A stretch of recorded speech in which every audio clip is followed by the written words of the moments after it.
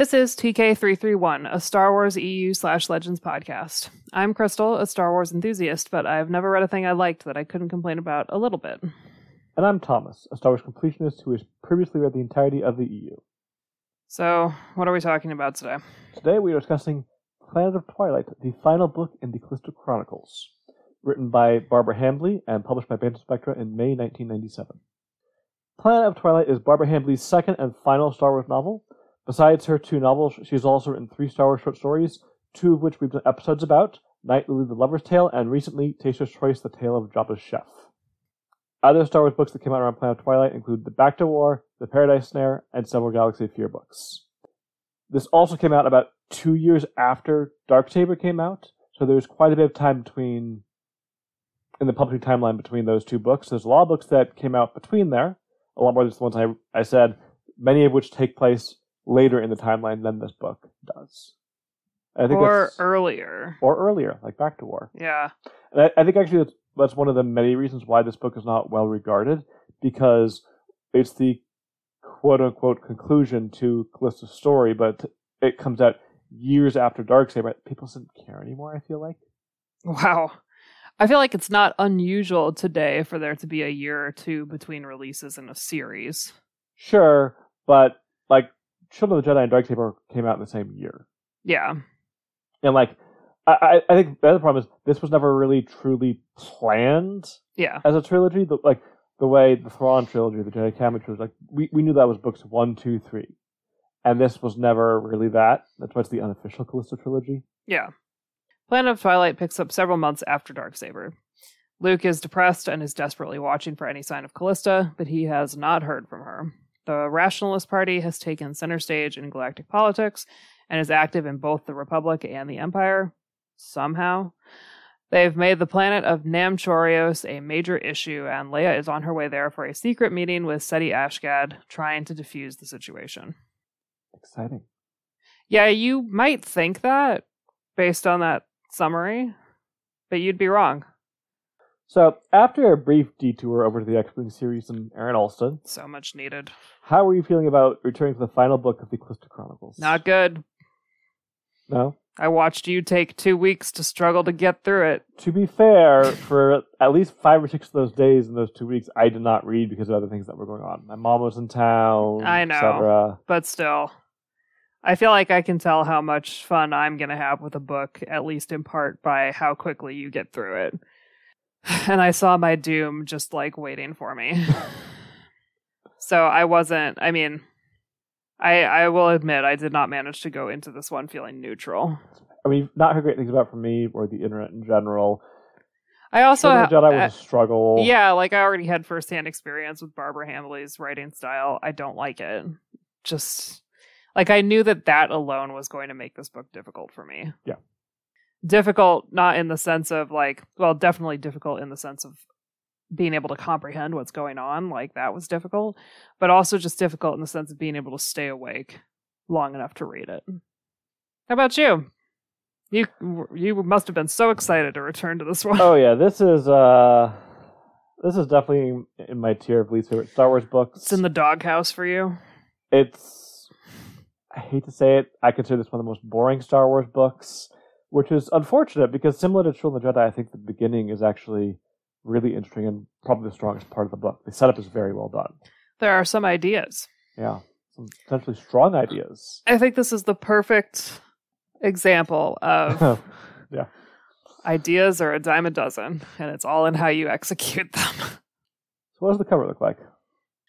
Well, everybody looks, sort of straight out of the original trilogy.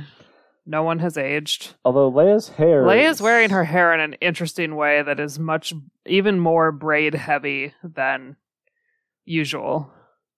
And we've got some Hoth troopers on the cover. Yeah. And there are some planetary guns on this, and there's one of the Hoth guns from Echo Base on the cover. I think it's supposed to represent that. I get the impression they are much larger than what we saw in Empire Strikes Back than these things. Yeah. So it was kind of an interest. I guess they just want something that looked familiar, but yeah. Leia has a yellow lightsaber. When did that happen? It's not yellow in the book, is it? You don't know? I don't think so. Let's just call that yellow lightsaber the first of many inconsistencies in this book. Sure, because at one point when she's fighting someone later, it is described as like the pale glory of the lightsaber shining like starfire in her hand, which I guess I could believe a yellowish white for starfire, like the sun, basically. But Wikipedia describes the lightsaber that she used to kill this particular person with as blue, pale blue. And it might have been described, in an earlier section where she's practicing with someone else as blue. But I don't have the wherewithal to go looking for that section because every time I open this book, it's like somebody has slumbered me. I almost wonder if the cover art, like they were given that passage and based off of that passage made this. Like I feel like that would... I could believe that. Yeah. For sure. All right, we've dilly-dallied long enough. Let's do it. Let's say something about this book. It's depressing to get a bad one. And this isn't even as bad as boring. Yeah, that's the... Like, Darksaber was bad, but it was entertaining in its own way. Hopefully you found our 3-hour diatribe about it entertaining. We clearly were entertaining ourselves. But yeah, I don't have high hopes for how entertaining this episode's going to be. So, kind of like Children of the Jedi, this book opens very abruptly. Yeah. On the New Republic ship, the Adamantine, Koth Barak dies. He is found slumped across a table. Leia is in the Meridian sector on an unofficial visit, and the Adamantine is her escort ship. She is meeting with Seti Ashgad from Nam Chorios, although he holds no official position on the planet. Sergeant Gally Wover was the one to find Koth's body and immediately calls for a medroid. And, she said she thinks Koth was a good kid and knows that his death was not drug or alcohol related. He was one of those soldiers who didn't touch anything, so she knows this was foul play. Or some kind of horrible, weird accident. It was not his fault. Yeah. But she is worried about some sort of disease, which is a spacer's nightmare, kind of like a sailor's nightmare. The droid scans the body, and there's no virus, no bacteria, and no poison, so... That's terrifying. What is it? We'll never get a satisfying answer for that question, so... No? No. Okay. You yourself complain about how this disease is eventually hidden. Like, how it's explained that it's hidden from... Yeah. Meanwhile, Leia is over on the Borealis, where Ashgad is describing the situation on Nam Chorios. He describes it as complicated for all. Leia asks if it was complicated for everyone or only some of the inhabitants of Nam Chorios. He says all, newcomers and Therans alike. Just like every other Barbara Hambly book, within the first 10 pages, we got to have a lot of new names and new factions and just a lot of proper nouns that are going to be hard to remember, so bear with us. Leia knows that he's omitting mention of a third group, the farmers. He says that it takes technology to survive on this world, and they don't have that technology. Leia says the prisoners sent by the Grisbeth dynasty have managed to live there for 700 years. Without technology. So the Grisbeth dynasty had used this planet as a prison planet 700 years ago, which is where the original inhabitants come from. Like Australia. Yeah, this is essentially Space Australia. Complete with all of the terrible environments and creatures. Yeah. It was rumored that Palpatine started using it as a prison planet again about 40 years ago, which would be well before the time of the Empire. Well, actually, at this point, late enough after Jedi, it might be about the start of the Empire. But I could believe... No, it's been 30 years since the founding of the Empire. But I also could believe that, Chancellor Palpatine was secretly stashing people away. That was very believable to me. Or Senator Palpatine. Yeah.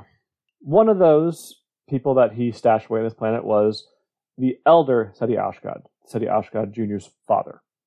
Those rumors were proven true when the younger Seti Ashgad showed up, and apparently he looks like an exact duplicate of his father.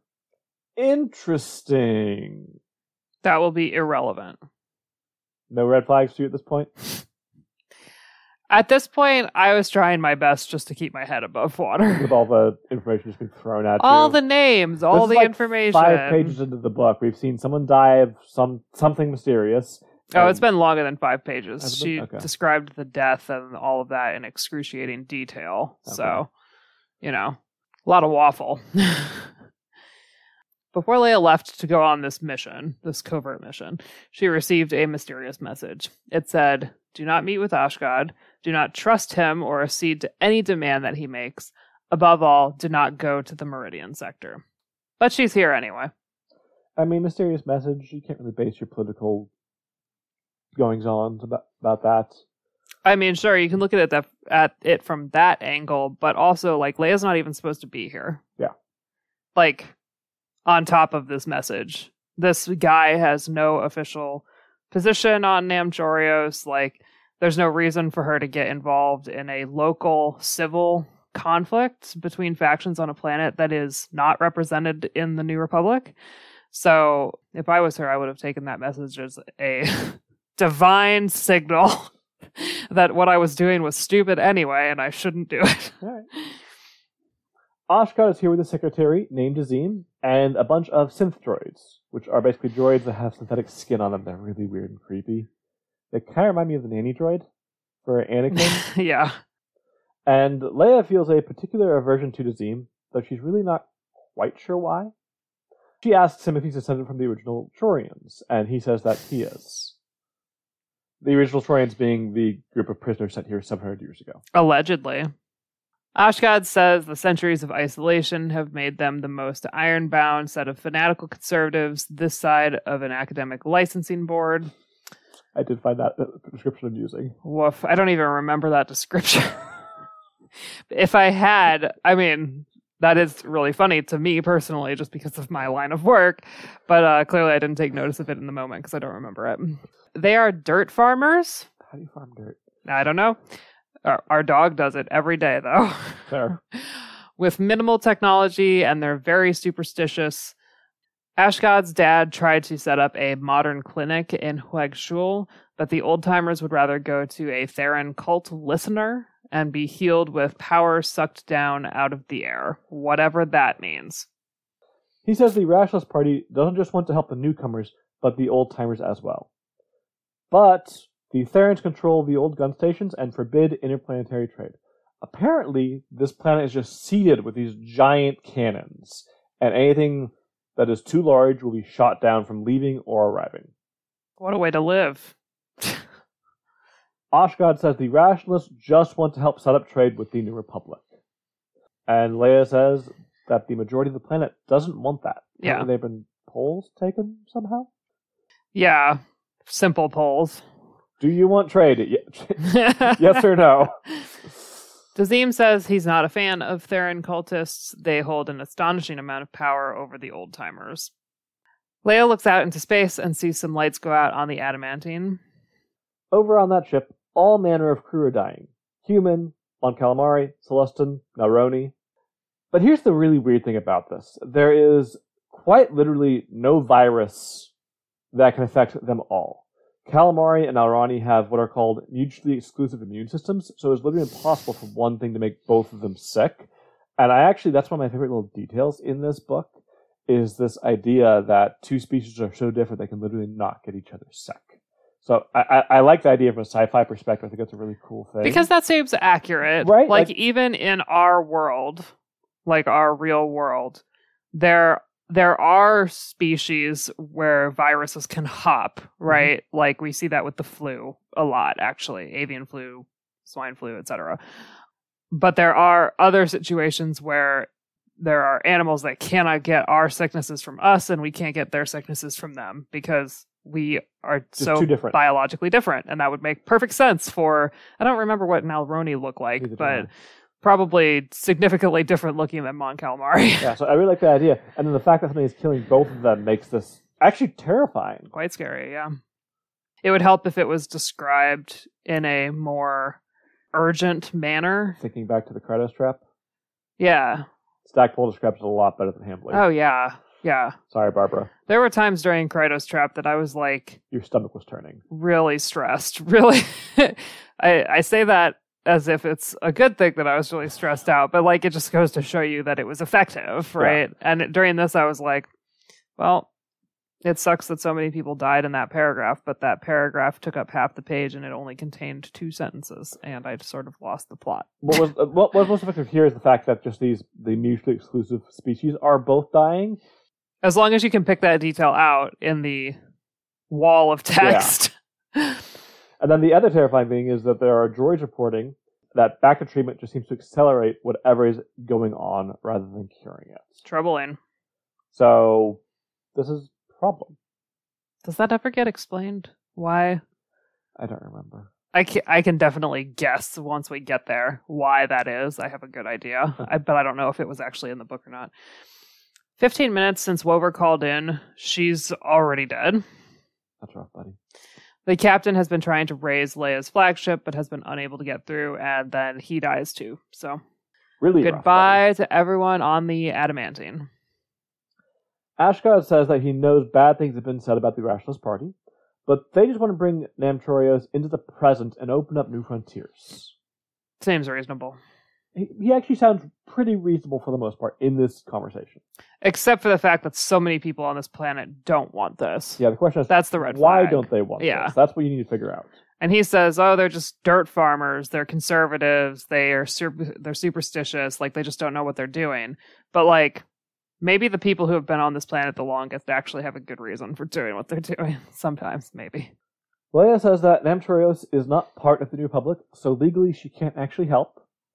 She says the colonists who have recently settled there knew that the planet was difficult and not part of the Republic, and that they would not receive support as a result. They were leaving the Republic, and they knew that going into it. But, she says when she gets back to Coruscant, she will send an investigation team to find out what's really going on and try to negotiate with the Therans. She's like, you know what, I get it, things are bad. Let me find out what's going on, and we can go from there. Let me send a mediator. Ashgod says that no one negotiates with them. They are fanatical lunatics. One problem I do have with this conversation is I feel like it doesn't cast Leia in the best light. I feel like... Nobody knows how to write Leia politically well. Nobody. Because, like, it's a very hard thing. Like, as leader of the New Republic, she can't do a lot, but I feel like Leia herself would be doing whatever she could to try and help. So, actually, the idea of sending someone to actually investigate is a good idea, but... This is why it was so stupid to make her... Chief of State. Yeah. It was the dumbest... I imagine it must have such long-term consequences in the EU, too. Like, I don't know how long it goes on for, but this was the wrong position to put Leia in. Keep her as a senator? Or advisor? I think keep her as, like, chief diplomat or something. That way she's got a reason to go talk to people. And she has a lot more, like... leeway. Yeah. Like, she has a lot more, like, she can make her own judgment calls. She's still reporting to somebody who will probably have to occasionally cover for her because she missteps or because she does something that's kind of, like, off the cuff and dangerous. But, like, it doesn't make sense for the chief of state to even be in this conversation. It makes no sense. No. And, like, partially that's not Hambly's fault because Anderson's the one who did this, I guess. I don't know if that was his idea. Yeah, or if that's Lucas just saying something, or that was a group decision by him, Zahn, and others. Yeah, that was maybe the direction that they wanted the New Republic and Leia to go at the time. But I just think it was a really, in retrospect, obvious and enormous misstep. But I also get why they did it. I don't. Leia has always been the face of the rebellion, but not the leader of the rebellion. It doesn't make sense to transfer her into a really high-level leadership role because that is not where she thrives. Like, she needs to be able to still be doing her, like, kind of rebellion thing. Yeah. Being kind of disruptive. I agree. Here's a diplomat would have been the ideal choice, but not what we got. Well, I'm going to bitterly complain about it while I continue to eat it. Well, here's a question for you. Whenever she does step down, who will take over? It can just be an NPC. Like, it doesn't have to be anybody I know about at this point. Okay. But I want them to be properly elected. I almost cursed in the middle of that because it still makes me so angry. Like, they need to hold a proper full election, not just select somebody from their little elite Illuminati group that's sitting above. I don't believe in the Illuminati, I should say. I don't want you to get the wrong idea. That's what it feels like to me, that this elite group that sits above the Senate, and they were just like, I am the Senate. Yeah, and they were just like, well, Leia seems like a good choice. And then she instantly proved them wrong. No, hold an actual election. It can just be a new NPC. Just make somebody up. Because I don't care about the chief of state of the New Republic. Like, that's not what we care about. We care about the characters that we know and some NPCs who have gotten more development. So they're like new and, like Iella is a good example. Like, she is not from the original trilogy. We like her because we really get to know her through Corrin and through Wedge. We're interested in where her trajectory goes, but she doesn't need to be like, she is just a spy. She's not her own boss. Mm-hmm. And that's fine. So the chief of state can just be like a distant NPC. Okay. Who's elected properly. And that could either cause...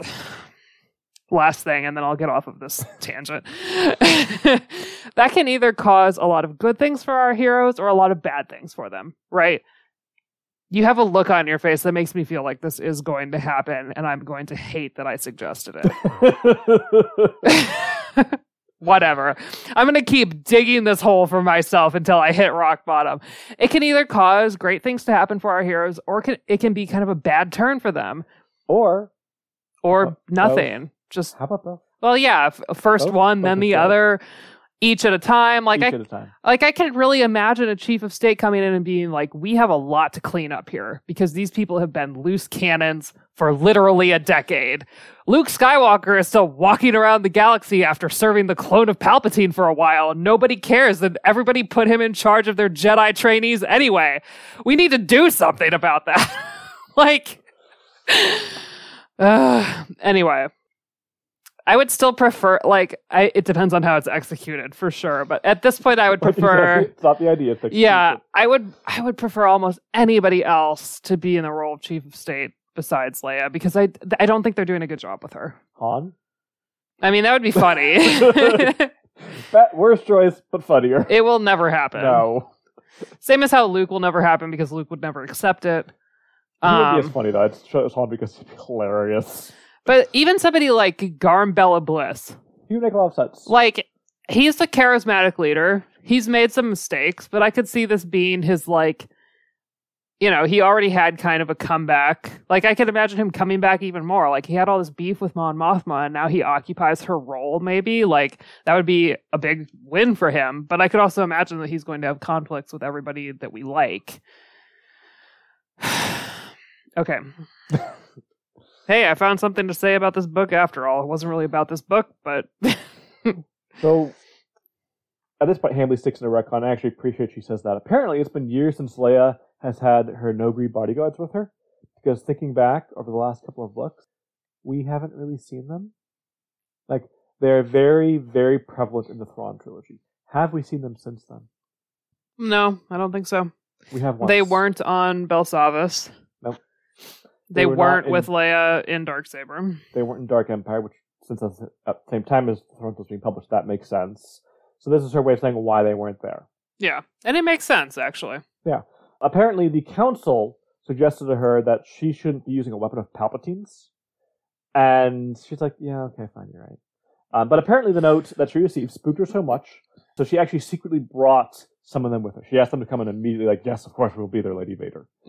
So she has some Noghri with her for the first time in quite a while because of that note. So she wasn't willing to not go on this trip, but she did take extra precaution. So that's something. Yeah. After Ashgad leaves, one of the Noghri, Escroc, says that his bodyguards smell wrong. Ashgad's bodyguards.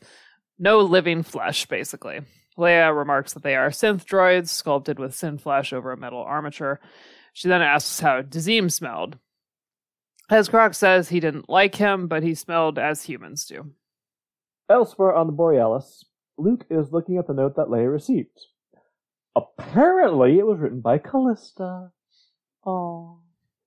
The note was apparently tucked inside a music box, and upon examination, it shows that it was made on Namchorios, or written on Namchorios. Some kind of mineral stuck in it that, is only really mined there or something. So, Luke knows that she was here for a time, and it's his very first lead since the Night Hammer went into Yavin. And he thinks it has been a year since he last saw her. Keep in mind, that timeline is going to jump around so much in this book. I think he's rounding up. Significantly. Yeah, because he's a sad boy. As he climbs into a modified B-Wing, Leia enters the hangar. The ship should be small enough to avoid the guns and get Luke to the planet, but it's able to take on larger ships if needed, and Moff Gateles controls the Antimeridian sector, which is quite close. So Luke needs to kind of Have more firepower. have a than X-Wing would give protection. him. Yeah. Luke asks Leia if she needs the note. She says no, but maybe it will help him. Luke says Callista has to come back. She has a better chance of getting her force powers back at the Academy than on her own. That was going so smoothly, Luke. Oh, yeah. You were really... This is totally him rewriting history. Yeah. Which, fair enough when he's depressed. He says he needs her, and Leia says he'll find her. She then asks Luke to look around while on the planet and see what he can learn. First person she's sending down. Good choice. I would choose someone who's not so distracted by his personal Fair issues. enough, but since he's going regardless, may as well use him. Yeah. Leia also tells Luke that there's a leak in the Council and information is getting out to the Empire somehow. Riken thinks it may be someone from the Rationalist Party since it exists in both the Republic and Empire. Leia doesn't know who the leak is, but she thinks Callista might have some idea. Why Callista might have some idea? I don't know. Because she sent the warning. Yeah, I guess so. As they part, Luke reminds her to keep up with her lightsaber training. Kip or Tion can help while he's gone. He then heads out. The comm light is flashing as Leia enters her room, but when she presses the button, there's no one there. Weird. So she asks one of her bodyguards to check the comms room to make sure that everything is okay. After that, Leia isn't feeling great. She starts to get dizzy and then collapses. R2 and 3PO try to help, and 3PO calls the infirmary, but there's no answer. Then Dazim walks in. He kneels next to Leia and takes off his glove. Weird. Oshkosh then enters, and Dazim quickly stands and puts his glove back on. Weird. Why? I don't know. Oshkosh then has a synth droid push 3PO to the side and tells Dazim to release her. Dazim stops whatever it is he's doing, and Oshkosh picks Leia up. His pilot comes in and says a timed delay message is ready to go. It will look like everything is normal on both ships, while in reality, he says everyone is either dead or incapacitated. Outside the room, Ezcroc is still trying to get up, but he just can't. He's, no good bodyguard, nothing can stop him, and even he's barely holding on. And Dazim then kneels by him with his gloves off, and there's no mark on him, but Ezcroc dies. Woof. One of the creepier and more well-done deaths in this book, I would say. I mean, it's fine, I guess. 3PO and R2 head for the shuttle bay after being left alone. They find a guard named Yeoman Marcopius who had been knocked out, and they revive him. He says there's a disease going around, but 3PO says no, it actually looks like the Death Seed plague from 7 centuries ago. Isn't that a disease? Plague, disease, two different things? I don't know. They're not. They're the same thing. I mean, a plague is what happens when a disease becomes too widespread, right? I think maybe just saying it's not just a disease or any disease. It is I see. This terrifying It is the thing. disease. Yeah. So keep in mind, Death Seed Plague, 7 centuries ago. Interesting timeline that matches up with other things that we know about that happened 700 years ago. The dots. We've Connect connected them. Yahtzee. They get to a scout ship and head for Durin, since that's the nearest New Republic base, and the ship is too big to land on the planet. And 30 minutes later, Marcopius is dead. Ruh-roh. We hardly knew ye. Meanwhile, Leia is dreaming that she's in her father's palace on Aldera. She's presenting her children as teenagers to him. Then Anakin turns on his red lightsaber and cuts Bail in half. Woof. All three turn to her with their lightsabers drawn. That's a lovely dream to have. Yeah. She hears movement and opens her eyes, and she remembers a pilot named Greglik who was an addict. Apparently he died in a collision with an asteroid which killed 17 rebel fighters as well. Before that, though, he described what being high was like to her and also why he did it. And she remembers him because she can't move, and the sensation matches with one of his descriptions, so she thinks she's been given Sweet Blossom, which is a drug that immobilizes someone while keeping them awake. Dazim comes in and looks at her with colorless eyes. She remembers them being brown on the ship. She sees skin, and it doesn't look human. It looks slightly articulated and chitinous. Weird. He puts his hand on her, and she falls unconscious once again. Creepy. Luke feels hundreds die in the Force, and thinks that he heard Leia cry out to him, but he's not quite sure. He checks on the ships, but they look fine, and he sees their quote-unquote transmission about everything being okay, so he's like, alright, I must have felt this elsewhere in the galaxy. He senses Leia, and he's sure that she is alive, so he's like, okay, I'm gonna head to the planet. So he does that. As he heads for Namtorius, though, he feels a surge in the Force from the planet. And he thinks that surge in the Force could be what drew Callista here. As he gets to the planet, though, long-range laser cannons start shooting at him, and they take out his rear deflector shield.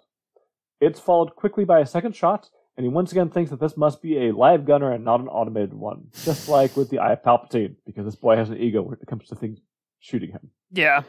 And he ends up crashing onto the planets. Maybe you're just not that good of a pilot, Luke. Think about that. Maybe. Leia wakes up, and the pilot is there. The pilot from, I guess, The pilot that came Zim into... and Oshgod's little... who told the transmission was out and everyone else was dead. Pilot asks how she is, and she says that she's fine. She asks where she is and what happened.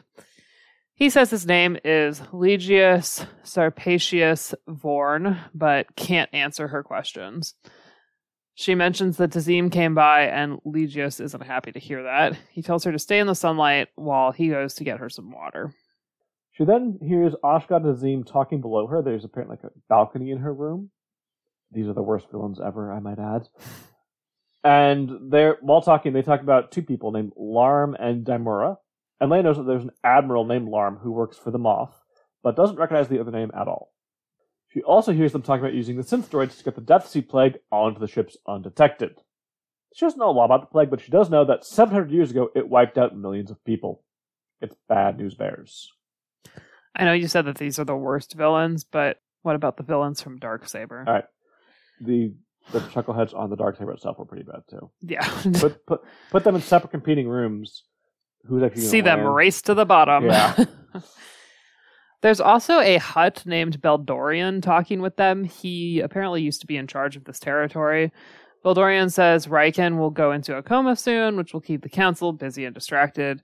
He also says he ruled this planet much longer than your empire existed, and he then surprises Leia by using the Force. We've got a Force-wielding Hutt. That's nifty. Sure. Nifty. Leia realizes that she had the plague, but somehow got better, which doesn't match with what she knows. No one got better 700 years ago. She feels her clothes and realizes she has her lightsaber. R2 apparently made sure she had it. Again, these are the worst villains. She pulls it out and turns it on, and then remembers the terrible dreams she had of her children. So she turns it off and looks for escape, which is when she sees bugs everywhere. I just kind of picture the mummy, the scarabs that you kind of see all over. Yeah. That's the vibe I get. Except the mummy's much better. The bugs flee the light. She also has a bug bite on her wrist. She decides that when the drug wears off, she'll reach out to Luke. So remember, listener, how in Shaun of the Jedi, half of the book was spent Luke just searching for his students and not getting anywhere? Half of this book, Leia's going to be in a drug stupor, not doing anything. And Luke will again be searching for someone and not getting anywhere. Ashgod then shouts at Tazim and tells him to leave her alone. Apparently, Legius has told him that Tazim went to see Leia, and Ashgod is not happy about it. But Tazim says she's a Jedi, and he's just trying to keep her under control. Ashgod says the Sweet Blossom will keep her under control. Skywalker will know if she dies. He says to leave her alone until everything is accomplished, and then we'll see. Maybe we can have her as a snack afterwards. Gross. Luke is, of course, alive, and people are attacking his crashed ship. He uses a trick that Callista learned from her master and brings up a cloud of dust to obscure everything, and he then grabs one of their speeders and drives away from the people ransacking his ship. 3PO does funeral rites for Marcopius at extreme speed. Yeah. They arrive at Durin as it's being attacked. There's apparently a rebellion, a factional revolt against the Durin Central Planetary Council. The insurgents are not fans of the New Republic. 3PO tries to call for help, but only gets static. Apparently, neither he nor R2 would be able to pilot the ship into landing, and with Marcopius dead, that's a problem. I don't understand. Things are not going well for the droids. Yeah. Not going well for anyone right now. Except Han. He's not here. Yeah, Han's fine. Luke heads down a canyon in the speeder that he took, and he looks behind him and he sees electricity just running down the sides of the cliffs. And he's like, that's kind of weird. And then it races through the canyon and under the speeder, and Luke feels it as it passes under the speeder. And it takes about 5 minutes for this lightning ground storm to pass. He thinks that for a planet with such a little life, it's amazing how strongly he feels the Force here. Someone comes down the canyon on another speeder, and Luke uses the Force to make himself inconspicuous. Apparently, the trick was taught to him by Callista, and Yoda had talked about it, and he figured that Ben had used it when he was, sneaking around the first Death Star back in the day. And he introduces himself as Owen Lars. Remember this point, dear listener. Luke says he is Owen Lars. He's not used his real name. The person on the speeder is named Arvid Scraff. Arvid asks if that crash was Owen's, and Luke says yes. He'd heard a B-Wing could make it onto the planet. But Arvid says a B-Wing could make it through, but if there are Therans firing the guns manually, then it would probably be shot down. So Luke was right. It was not automated guns that got him. Arvid will help Luke get the wreckage to Ruby Gulch. Arvid talks about the Therans, and while doing so, a bug bites Luke in the leg and tries to get inside him. He freaks out a little, but Arvid says, don't worry, they just die and get absorbed into the body. They're called Drotches. Yuck. I was immediately like, they definitely do not just die and get absorbed into your body. Apparently, they're everywhere, just all over the planet. These are what Leia saw. But thankfully, sunlight just kills them. That's lucky, but still, yuck. Serious Gross, yuck. gross. Hate it. They get to the B-Wing, and there's almost nothing left of it. On their way to the Gulch, they see an attack on a gun station, and Arvid points out several people he knows in the attack. Luke asks about the attack after it's over. One of them says they heard about a shipment of chips and droid parts coming down, and they wanted to make sure the shipment would make it.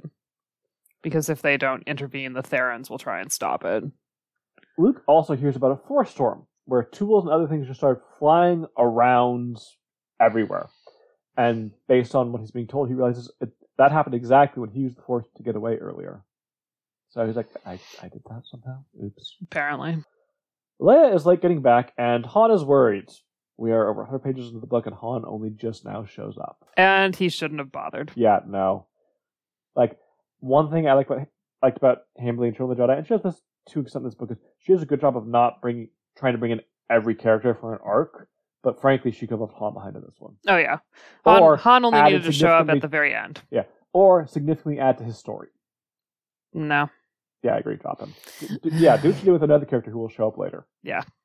He, Chewie, Winter, and the kids are on vacation. Leia is supposedly with them as cover for her trip. Han says to Chewie that she should have listened to Callista and not gone. And thinks she should have run. He's notified that 2 people have come to visit, but they haven't presented any credentials, but he says to let them in. He figures if there's a fight, he and Chewie can take them. The arrogance of a middle-aged white man. Yep. Captain Bortrek of the Pure Sabacc has found the ship that R2 and 3PO are on.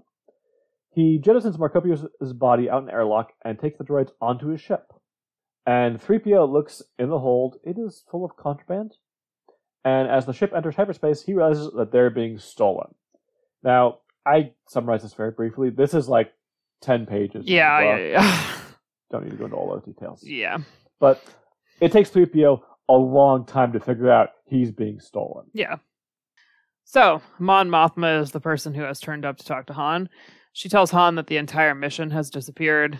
She also tells him about a plague and a revolt on Durin. So, Han is going to contact Lando for help. He also wants to use Mara, Kip, and Wedge if they can be spared. And then they don't really ever... No, we see Lando, but Mara, Kip, and Wedge, I don't think even come up again. Kip does. He's flying in the battle at the end. That's right.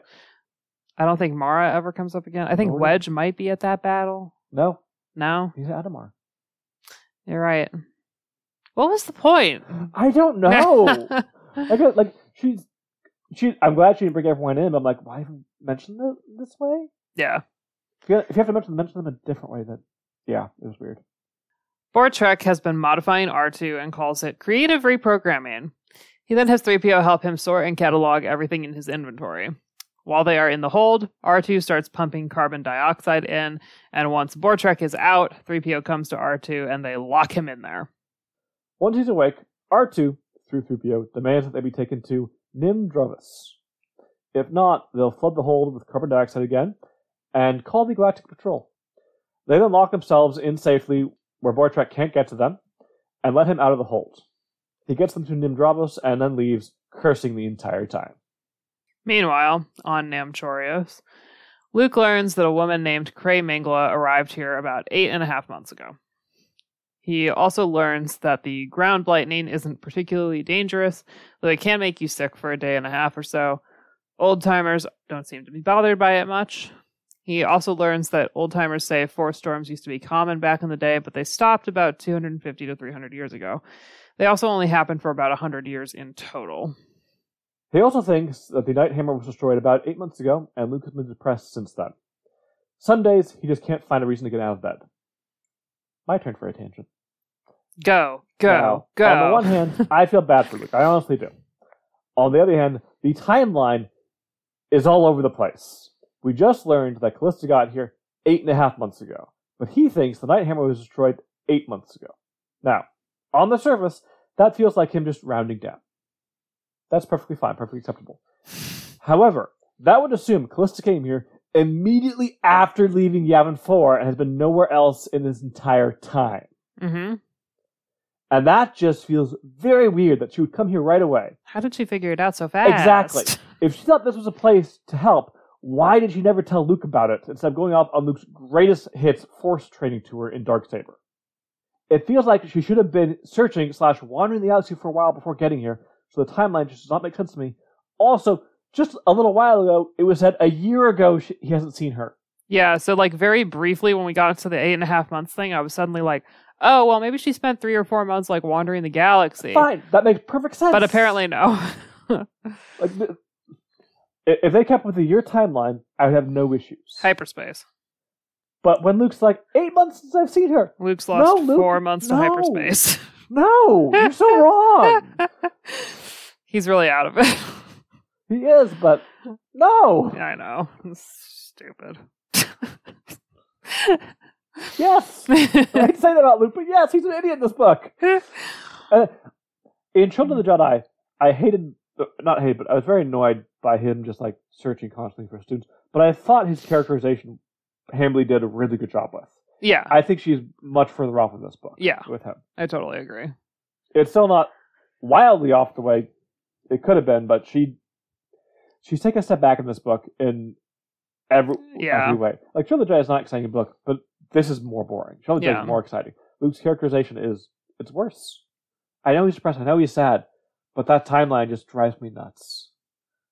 It's also a little bit of a pet peeve for me, only because I don't think their relationship had the foundation for him to have this reaction to it. His first real girlfriend.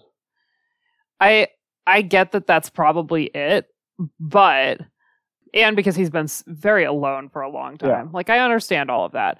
But we didn't see the few months that they actually had together before they parted ways again. And so I, as the reader, don't have the foundation. I only have their 12 hours on the Eye of Palpatine in Children of the Jedi. And while I thought that was a good start... That's all it was. Or a decent start, like they had chemistry and they had stuff in common and all of that. But then apparently they spent the intervening months learning nothing about each other because they're still talking about Luke's origin story for the first time in Darksaber. Yeah, I was like, Luke, why do you care? Like, why? And also, why are you being such a stalker? Like, she said she needed to go on her own odyssey. It hasn't even been a year. Maybe. We don't know. What is time? It's been 5 years. Who knows? And you're already like, just as soon as you get a lead... And he justifies it to himself by saying like, oh, well, if she really didn't want me to find her, she wouldn't have sent this note and allowed the detail to sneak through about where she is. Like, are you sure, Luke? Are you sure? Maybe you should take people at what they say. Like, take them at their word. Oh, goodness. As Luke meditates, he realizes that there is another Jedi in the town he's in. Dun, dun, dun. I guess we'll come back to that later. Yep. Through the haze of the Sweet Blossom, Leia feels anger over the Death Seed Plague being released. She's been ordered to stand in the sunlight at noon for 15 minutes every day. Apparently this helps her. Somehow. She hears Legius and Dazim talking and learns that the plague is being carried by the synth droids and their flesh dies over time. So again, they're discussing their secret very plans sensitive, evil plans just out in the open where anybody can hear below them. her balcony. Why? She's drunk. She can't hear. You guys are idiots. You have an office. Talk in there. Because of what happens later, I could almost believe that at least for the conversations that Legius is part of, he's manipulating things so that Leia will hear what they're talking about.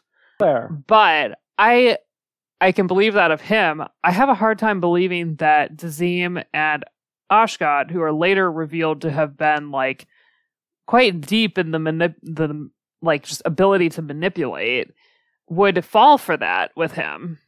You know? Yeah. She She has her lightsaber because R2 hid it on her. And nobody searched her. They might be worse than the Darksaber guys. They might be. They're bad at kidnapping, that's for sure, or abductions. They're just bad at abductions. Yeah.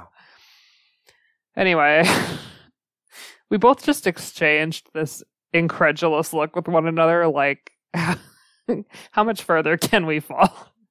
How far can we sink? Legius comes to see Leia and asks how much she overheard. Oh my god. And she says she heard them talking but couldn't make out what was said. There's also a lot of internal dialogue from Leia where she's thinking, like, I gotta be careful because the drug is gonna make me want to give stuff away, and I have to not give too much away. And I just imagine, like... I didn't hear anything, dude. I just don't... Yeah, and it's got to be so obvious to anybody on the outside of her that she knows something and she's just trying to lie poorly. Luke finds an old woman who introduces herself as Tasselda of the Knights. Doesn't say Jedi, just of the Knights. Luke still calls himself Owen, thinking the name Skywalker would upset a Jedi of old. Fair enough. He says he's looking for someone, and she says, Callista, and says she's now Callista's teacher. While they're talking, Tasselda brings out some wine for them to drink. Luke asks where Callista is and if he can go to her, and he drinks the wine, even though he thinks to himself that he doesn't usually drink. Tasselda says yes, she'll take Luke into a cave in the hills. She asks, do you have a speeder? He's like, yeah, I've got a speeder. She then asks about weapons, and Luke points to his lightsaber and blaster, but she says that's not enough. He asks, what's the problem? How can he help? And this actually might be the one moment that we've got Luke's characterization pretty much right. How can I help? I met you 5 minutes ago. How can I help? Tasselda says she once helped fight against the warlords here and led the people to a more peaceful life. And they made her the ruler as a result. However, several years later, a Jedi named Baldorian came and turned her friends against her. He stole her lightsaber and drove her to poverty. He ruled over Huegshol as king, but eventually was ousted by Seti Ashgad. And Ashgad now has her lightsaber. Luke says, where is it? I will get this for you. And she describes where it's located, and he says, I'll be back. Like the Terminator. I'll be back.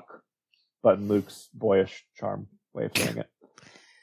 Tasselda says, she told me I could trust you, Owen. I saw the light in her eyes when she spoke your name. I think you need have no fear of what you will find. As he leaves, he realizes, oh no. Something's wrong. There was something in the wine he drank. It had a synthetic mood enhancer, and probably combined with like a mind compulsion thing, just kind of whammied him. So he goes back to find out what's really going on and approaches her house from the rear this time, and looks in the window and sees inside that she's eating a drotch, one of the bugs. Ugh. And then a group of old-timers attack, and he realizes that these are the remnants of those that she ruled. Luke fights without the Force because he doesn't want to cause another Force storm. Then an Ithorian and a human stops them. They're named Grupp and Snaplance. They are local cops, and Snaplance suspects they killed Ashgad's servants, but has no proof. He also says they kidnapped a woman named Cray. But the next time they saw her, she said that they were just friends. Luke asks where she is now and is told that she left Huegshol within a week of her arrival. The cop doesn't know if she left fleeing something or on a quest towards something. So, Luke knows she was here 8.5 months ago, and then a week later left the city. Where is she now? I guess he needs to figure that out. Baldorian the Splendid, because that's his title. So no, not all Hutts are the Hutt. This one is the Splendid. The Splendid. Invites Leia over for tea. How proper? Ugh. I don't want tea with a hut. It's probably swamp tea. He wears jewelry, and he's very fast-moving for a hut. He's not like Jabba, who just kind of sits there lazing about. He moves around. Leia has also started to suspect that Dazim somehow controls the Death Seed plague. Beldorian says he misses his old chef, a Kubaz named Zubindi Absak. Apparently, he was a genius with insects, and the new chef just isn't as good. Yuck. He also says that he was a better and stronger ruler than Ashgad. He only lost because he was tired from fighting that Tiselda woman. Leia asks who Tiselda was. He says she was a former colleague, and they came here together. She was jealous of his power and tried to discredit him. Even after Ashgad took over, she continued to send henchmen after him. We've now heard two very different stories about these two. Yeah. Who's telling the truth? Honestly, they're both liars. Yeah. I think the Dorians is closer to the truth. Yeah. Leia asks why he came to this planet. And he says she can feel it, that ocean of brightness that fills the universe. And he then says that she needs allies and Ashgad cannot be trusted. They are then interrupted as Legius comes in and says at least Ashgad never sold one of his slaves to Dazim. Beldorian calls Legius a philosopher and threatens him. Legius leads Leia away and asks her what Beldorian offered her. As they walk away, Beldorian gives Legius a migraine with the Force. Rude. Legius tells her not to trust Beldorian. You think? He won't protect her from Dazim, and he can't defeat Ashgad. He then says that when Ashgad first came here, Beldorian was no match for him. And Leia realizes that the way Legius is speaking about this, that the Ashgad she's met isn't the son. It is somehow the original Ashgad, who came here 40 years ago when the Emperor exiled him. Weird. But he looks young. Yeah. So. Weird. Han and Lando are on the Falcon searching for the missing convoy. So Han was able to track Lando down, but no one else from his list, like we mentioned earlier. I guess. One of them does show up, like, in the finale, but that's it. It was weird. Han's storyline is irrelevant, basically. They are using long-range scanners and have found a possible match because apparently the Falcon has scanners that can, like, search through systems from far... The technology in this book is weird. Maybe Lando brought that on board? I can believe that. I don't know. It ends up not being one of Leia's ships. Instead, it's a ship called the Carbantus. Based on the damage to the ship, they think there must be at least a destroyer in the area. I find it very interesting that they specifically say destroyer and not Star Destroyer. Oh yeah, I was so confused by that. Like, is that a... Sometimes the slang or the lingo in the books feels wrong. And I feel like that it varies from author to author, obviously. Yeah. And so one thing I appreciate that Stackpole also do is they'll describe what an eyeball is, so you know what they're talking about. But just think of story, like, it's obviously a Star Destroyer, but I've never once heard it just referred to as a destroyer. Yeah. Yeah. That's weird. It felt very out of place. This whole sequence was super creepy, though. They head inside and find dead crew throughout most of the ship. There are 17 survivors near the reactor trying to stay warm, and of course, the result of this is extreme radiation poisoning. So, that's one of my personal, just like icks, kind of like submerged machinery in water. Like, yeah, and while this is in water, it's similar enough space. Well, just like the idea of radiation sickness really scares me for some reason. Yeah. And I think we're both in agreement that Han's storyline should be dropped in this book, so it doesn't add much to it. But this is one of the more effective scenes of the book. Yeah, yeah. I was glad it wasn't the last scene that I read before going to sleep, because I felt like I was going to have nightmares about it. Oh. Han and Chewie are able to get the survivors onto the Falcon, and they are in really rough shape. And just they've got radiation burns just all over their bodies. And Han and Lando are talking, trying to figure out where the best place to take the survivors. Like, what's the closest place that will have medical personnel that can help them out that they can get to quickly. But as they're talking, they are suddenly attacked. But weirdly enough, they don't see a ship in the area. There's no base to have like TIE fighters, and they're very confused about what is firing at them. And then they see something very small, only a couple of meters long, about the size of a laser cannon like you would see on an X-Wing. And Han is very confused, wondering where they came from and who's controlling them, because they are far too accurate for drone shooting. Everybody thinks that humans shoot more accurately than drones in these books. It doesn't quite track for me. There actually is I think, where is it? There's a short story in, I want to say it's Tales from the Empire, or maybe it's Tales from the Bounty Hunters, one of those two, about IG-88 improving on human shots.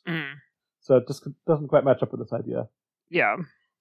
They do escape by jumping to hyperspace. They're not really sure what just happened. And frankly, neither is the reader. I think this is one of those times we're not supposed to. Yeah, that's fine. Hard to tell. Okay. She's introducing a component of the mystery.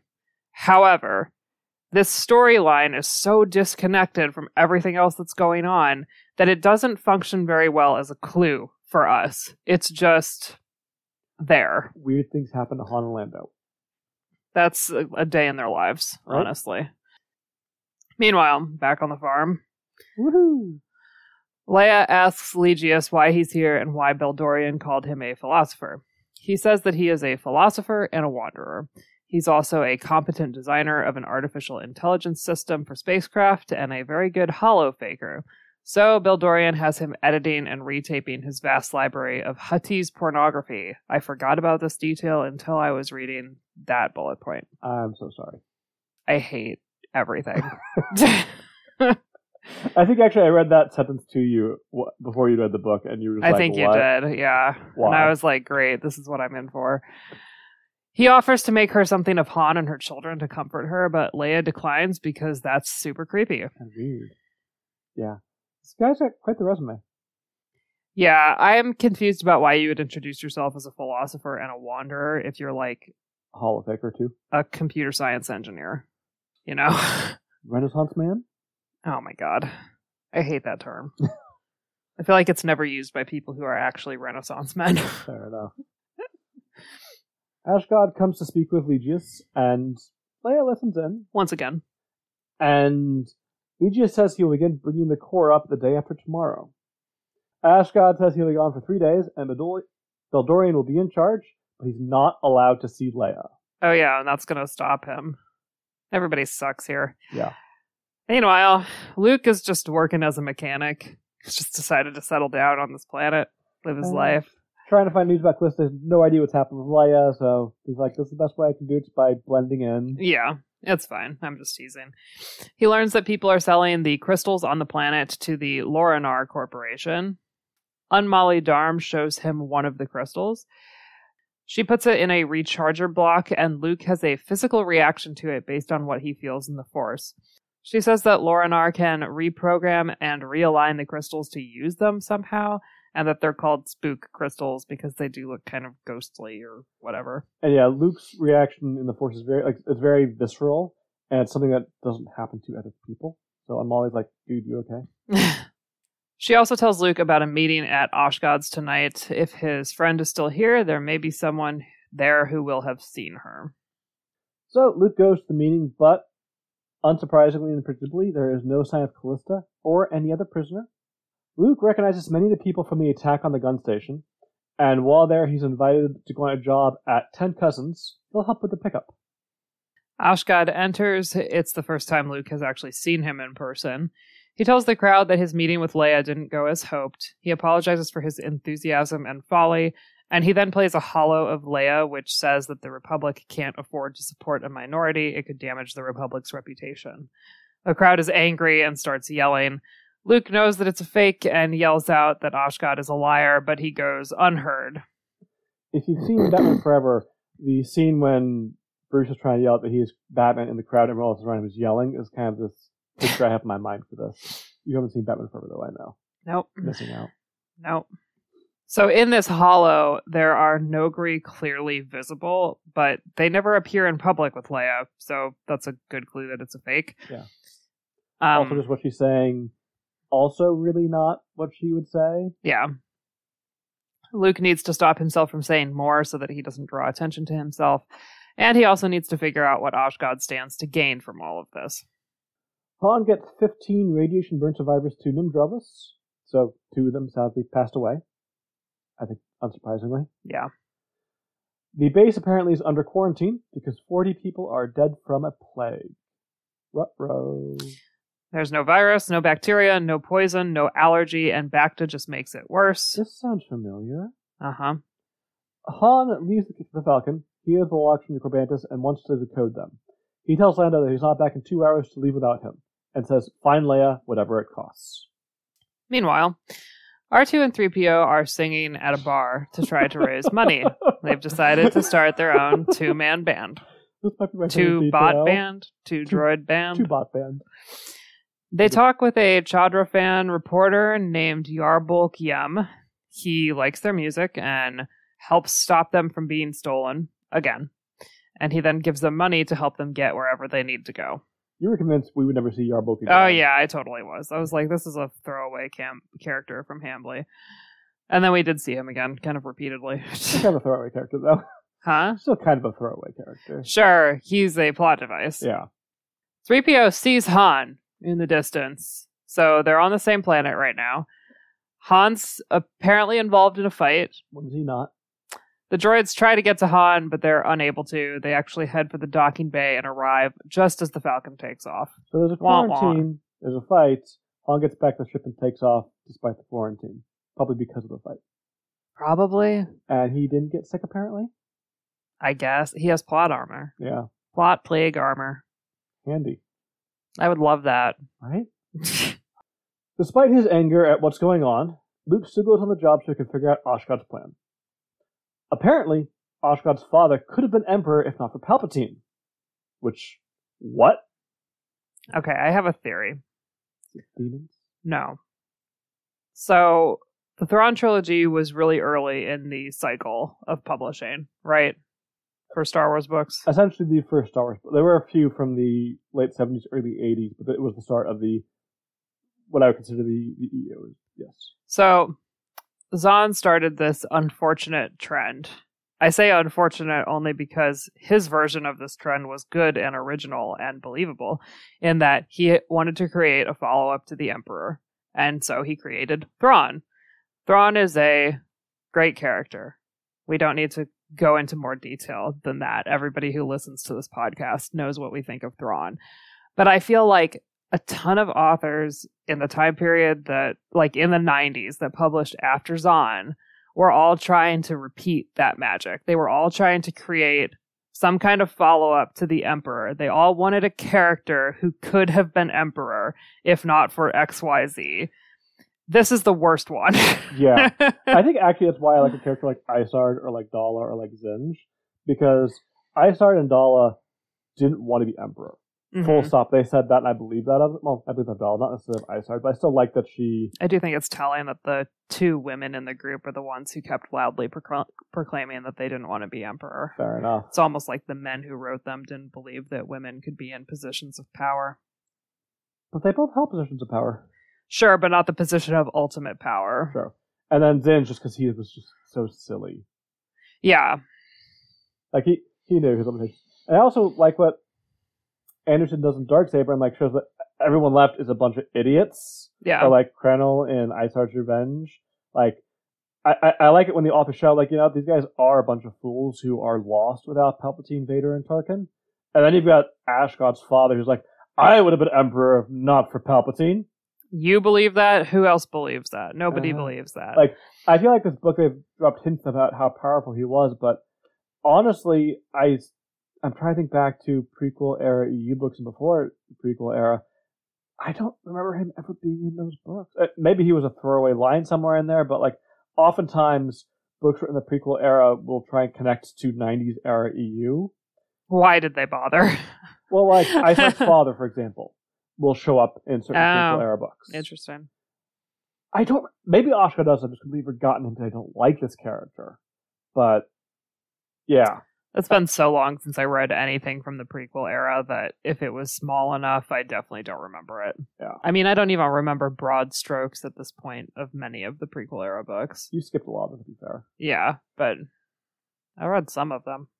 Anyway, being in charge of trade here on this backwater of backwater worlds. What's it called again? Nam Chorios? Mm-hmm. On Nam Chorios isn't much and would be a huge step down for the son of the heir to the Imperial throne, I guess. So on this pickup, Ashgod appears to be out to arm everyone in the Rationalist Party. The supply drop-off is just this huge, multiple crates of weapons. Examining one of the blasters, Luke realizes that it came from Leia's ship. One blaster has a custom grip that Luke recognizes as having been made by Han for Leia. That's sweet, but also... Why? Weird? Yeah. Who does... This is just like the... I was about to say the author, and then I decided to change my mind and say Hambly, and I was about to say the Hambly. Call me the Hambly from now on. The Hambly. Sounds like the Lorax. Yeah. The Hambly decided there needs to be something in this crate that, beyond a shadow of a doubt, tells Luke that something bad happened to Leia. Right? I feel like that's... Recognizing the gun from the ship, I think, is enough. Yeah, but I feel like for some reason she wanted there to be... Something personable? More, but I don't think it was necessary. Yeah. Like, couldn't Luke instead have gotten an impression from one of the blasters that Leia had touched it? Like, through the Force? Does he have that ability? I'm trying to think. He can have that ability if the plot wants him to. That's how Star Wars works. Fair enough. Had that ability been created in the EU? Oh, I have no idea. I don't actually know who uses it first ever. Time is a lake to me. All of this stuff exists in the same Fair enough. period. I was just like, this is something the Force can do, right? Or like, I'm actually fine with her having a personal blaster that is hers. It felt weird that Han is the one who made it. Yeah, why?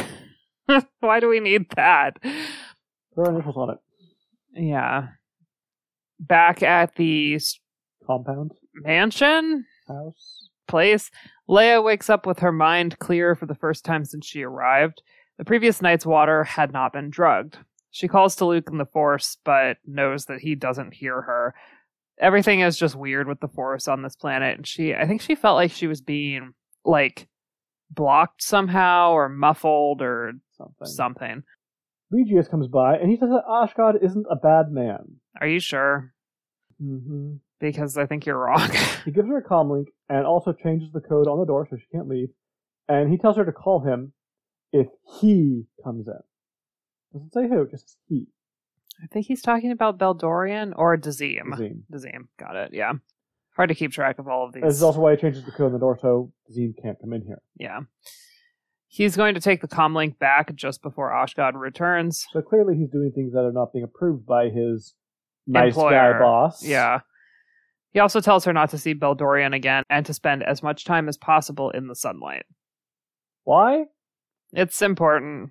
I don't know. We'll find out. I mean, I do know, but I just think it's dumb. Once alone, Leia tries to pick the lock. It takes an hour and a half, but she's eventually able to get it open. With the comlink. Like transmitting frequencies into the lock. Handy. And no alarm goes off. Again, great villains, these guys. She's drugged, don't worry about it. And she then closes it and makes sure she can reopen it, again, using the same code before she heads out. Because she wants to get back in here if she needs to. And she's probably going to need to. So this is the most competent Leia has been in this book. Yeah. To be fair, she's been drugged for most of the book at this point, but still. Kidnapping's a real theme in the EU, huh? 90s EU, yeah. Just like they're very preoccupied with abductions and kidnappings. That's also, I think, another one from Leia's on. Oh, yeah, he wants the kids. Yeah. So. The problem with all of Zahn's ideas, they're fresh the first time around, and then after that, they're all terrible. They can be done in different, interesting ways, then maybe. But... I guess I'll reserve the they're all terrible thing for later. Yeah. At time of recording this episode, I'm only 80 pages into Crystal Star. So far, it's fine. It features more kidnapping. Yeah, Yay. But so far, the kidnapping's fine. Like, I'm not upset about it. And that's my favorite plotline in that book. Anyway, we're not talking about that yet. No, that's next month, listener. Leia snoops. She finds a computer room. What is this? Your 90s era basement with the big tube computer in it? That was what I was picturing. Like one of my friends, when we were in like late grade school, early middle school, everybody in the area that I lived had like a finished basement if they had a house because Midwest basements are common. And so the computer room was in the basement, but that was also like her dad's workout room, and he was a hunter, so he had like deer mounted on the walls. God. So when anybody's he would have deer in here. yeah, so when someone says computer room, that is inevitably what I picture if it's in a domestic setting. Wow. I had no idea. Yeah. And she's apparently to immediately get onto these computers, Oh yeah. No Easily security. downloads and prints information about the fake hollows and more about what Oshkosh's planning to do. And she learns that he has a team of 24 synth droids. And she looks at a map of the compound and finds a way out. There's a really long... So it's at the top of a cliffside, and there's a staircase that basically goes down through the cliff to the base of it. To a hangar where there's I like think the hangar vehicles. was up above still. I think the... Really? Yeah. Okay, yeah. She has to... Later on, she'll go to the hangar, and that is up above. Yeah, you're right. Oh my god. I really miss Stackpole's ability to describe a space when I'm reading something by Hambly. Like, I have What you never thought you would say. no idea where anything is on this planet. Like, I have no idea what it looks like, the structure. Part of the whole, like, computer room thing popping into my mind was I was just so desperate for a point of reference. Like, I can't imagine the way anything looks in this book. So not quite, but you know how in Glass Onion, when Miles Braun says this is just some rich a-hole house, Uh-huh. I kind of imagine a giant compound like that for where Leia is being housed. Yeah. Just less Glass Onion. Yeah. More transparent steel. Yeah. So, having found her way out, Leia heads down a dark staircase and uses her lightsaber for light, because again, she still has her weapon. Not been found. As she goes down, Drotches are all around her and biting her. That's bad. And then she finds a giant crab thing in the dark. It looks like a Drotch, but worse and obviously bigger. Think of like a cockroach with crab arms. I hate this. Yeah. She's feeling really weak, so she has to like get back to her room and pass out on the bed. She does not make it out. She's able to hide her lightsaber and the data she downloaded before she falls to unconsciousness, and she calls out to Luke once again before going to sleep. Creepy scene. Oh yeah, I don't like that stairway. No, bad stairway. That stairway full of bugs. I don't like crab cockroach. I don't like the bug thing Yeah. going on in this No. book. I mean, I don't think I'm supposed to like it, but... And then we get a very small scene of 3PO and R2, and 3PO is trying to book passage on a ship for himself and R2 to Cyblock 12. He's disguised as a person. So he's got a robe on, and is the hood up, or is there a mask on, or just a hood? I think the hood is up, and he has some kind of wig. Yeah. Am I imagining that? Maybe. I don't know. It's weird. And then after that, like, page or two scene, we jump back to Leia. Yeah. So Leia's awake again. She goes through the data. The data includes communication between Oshkod and Moff Kateles, information about the Lorinar Corporation's involvement, as well as Leia's disappearance, the poisoning of Riken, and the involvement of the Rationalist Party. But Oshkod doesn't mention the Death Seed Plague by name, just calls it the Plague, and says that it's completely in his control. It will only target Republic ships and bases. At this point, Leia is just so mad. She's in fact so mad she's ready to kill with the Force, like Vader or like Anakin in her dream. She also thinks that her fainting onto the bed, it felt like the Death Seed Plague, which she had when she was on the ship, but Dazim was nowhere near her. First real big hint, I think, about what the Death Seed Plague is, but still unclear. Yeah. The combination has been changed on the door, so Leia uses her lightsaber and is determined to escape before Oshkod returns. She goes to Oshkod's study and gets all the info she can find about the plague. And she also gets just a map of not just the compound, but the local area. She decides not to go to the nearby village. It's too close. It's too obvious. Instead, she'll head to the gun station that's about 16 kilometers away in the other direction. Then she hears Oshkod's voice. He has come back early. He's arguing with Dazim, saying he shouldn't have gone near her. Dazim says he didn't. Legis says she was weakened, but didn't actually say Dazim was there, just heavily implies it. Oshkod asks if it could have happened any other way, and Dazim says no. Only he has the strength and is old enough and developed enough, whatever that means. Repo. Ashkod says that he had to come back. He clearly needs something. He then pleads with Dazim to not be angry with him. And Dazim then unfastens his robe, and he's not human underneath. This is, I think, the most disgusting scene in the book. That's so weird. So weird. Instead, tubes, orifices, and groping little mouth modules are all over his body, and his human mouth has a long tongue like a serpent's. I kind of think like the those creatures from Galaxy of Fear that we read. Mm-hmm. That's... Yep. And then Ashgod puts his mouth to Dazim's chest. Dazim's tongue goes to the nape of Ashgod's neck. And after a minute, Leia hears Ashgod say thank you.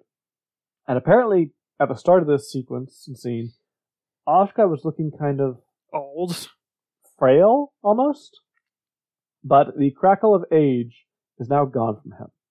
Creepy, disgusting, I don't like it. After they leave, so does Leia. She also deactivates the synth droids on her way out. She gets to an anti-grav unit, takes it to a cliff, and jumps off. Whee! Luke wakes up, belatedly feeling Leia call to him in the Force, so her message did eventually get through. It's kind of weird that this scene didn't happen where the R2-3PO scene happened and just switch them. I feel like that would make more sense. I think it was, if it's all happening like in order, Hambly's trying to indicate that it took this long for Leia's call for help to get to Luke. That feels weird. What doesn't feel weird in this book? It all feels weird. It's Fair all enough. wrong. Like it's all dumb. And then we jump over to 3PO and R2. They boarded a ship while a fight was going on, and they see Yarbok running around, and they call him over, and he joins them aboard. The captain comes in and then says there's a reward for Yarbok in 7 systems. Weird. And then we jump back to Luke. At this point in the book, we start jumping around. It's just a lot, yeah. Luke senses invisible watchers nearby. He thinks that they're the planet's unseen original inhabitants. He calls out, but there's no answer. It should be said that at this point he's like in the wasteland on his way to wherever he thinks Leia is. Yeah. Yarbok says the Lorinar Corporation is arming the dissidents on every planet in the sector with top-of-the-line weapons. And there have apparently been 3 attempts on his life since he started this story. The droids get to Republic personnel, but they don't believe 3PO's story. Unsurprising. Leia survived the jump, of course, and has made her way to the gun station. And when she arrives, a woman finds her. It's Callista! I told you she was with the Therans. And she joined up with the Therans. This, though, one thing I want to talk about real fast.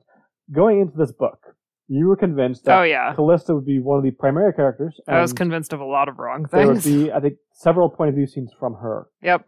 And before this point, you were like, is she even going to show up? Because at this point, we are 200 pages, 300 pages into this book or something? I think we're like 2/3 of the way through the book. Yeah. Maybe 3/4. And she finally shows up. Like, before this point, she is a ghost. Yeah. She's back to being a ghost. That's it. Yeah. And Leia finds her without even looking.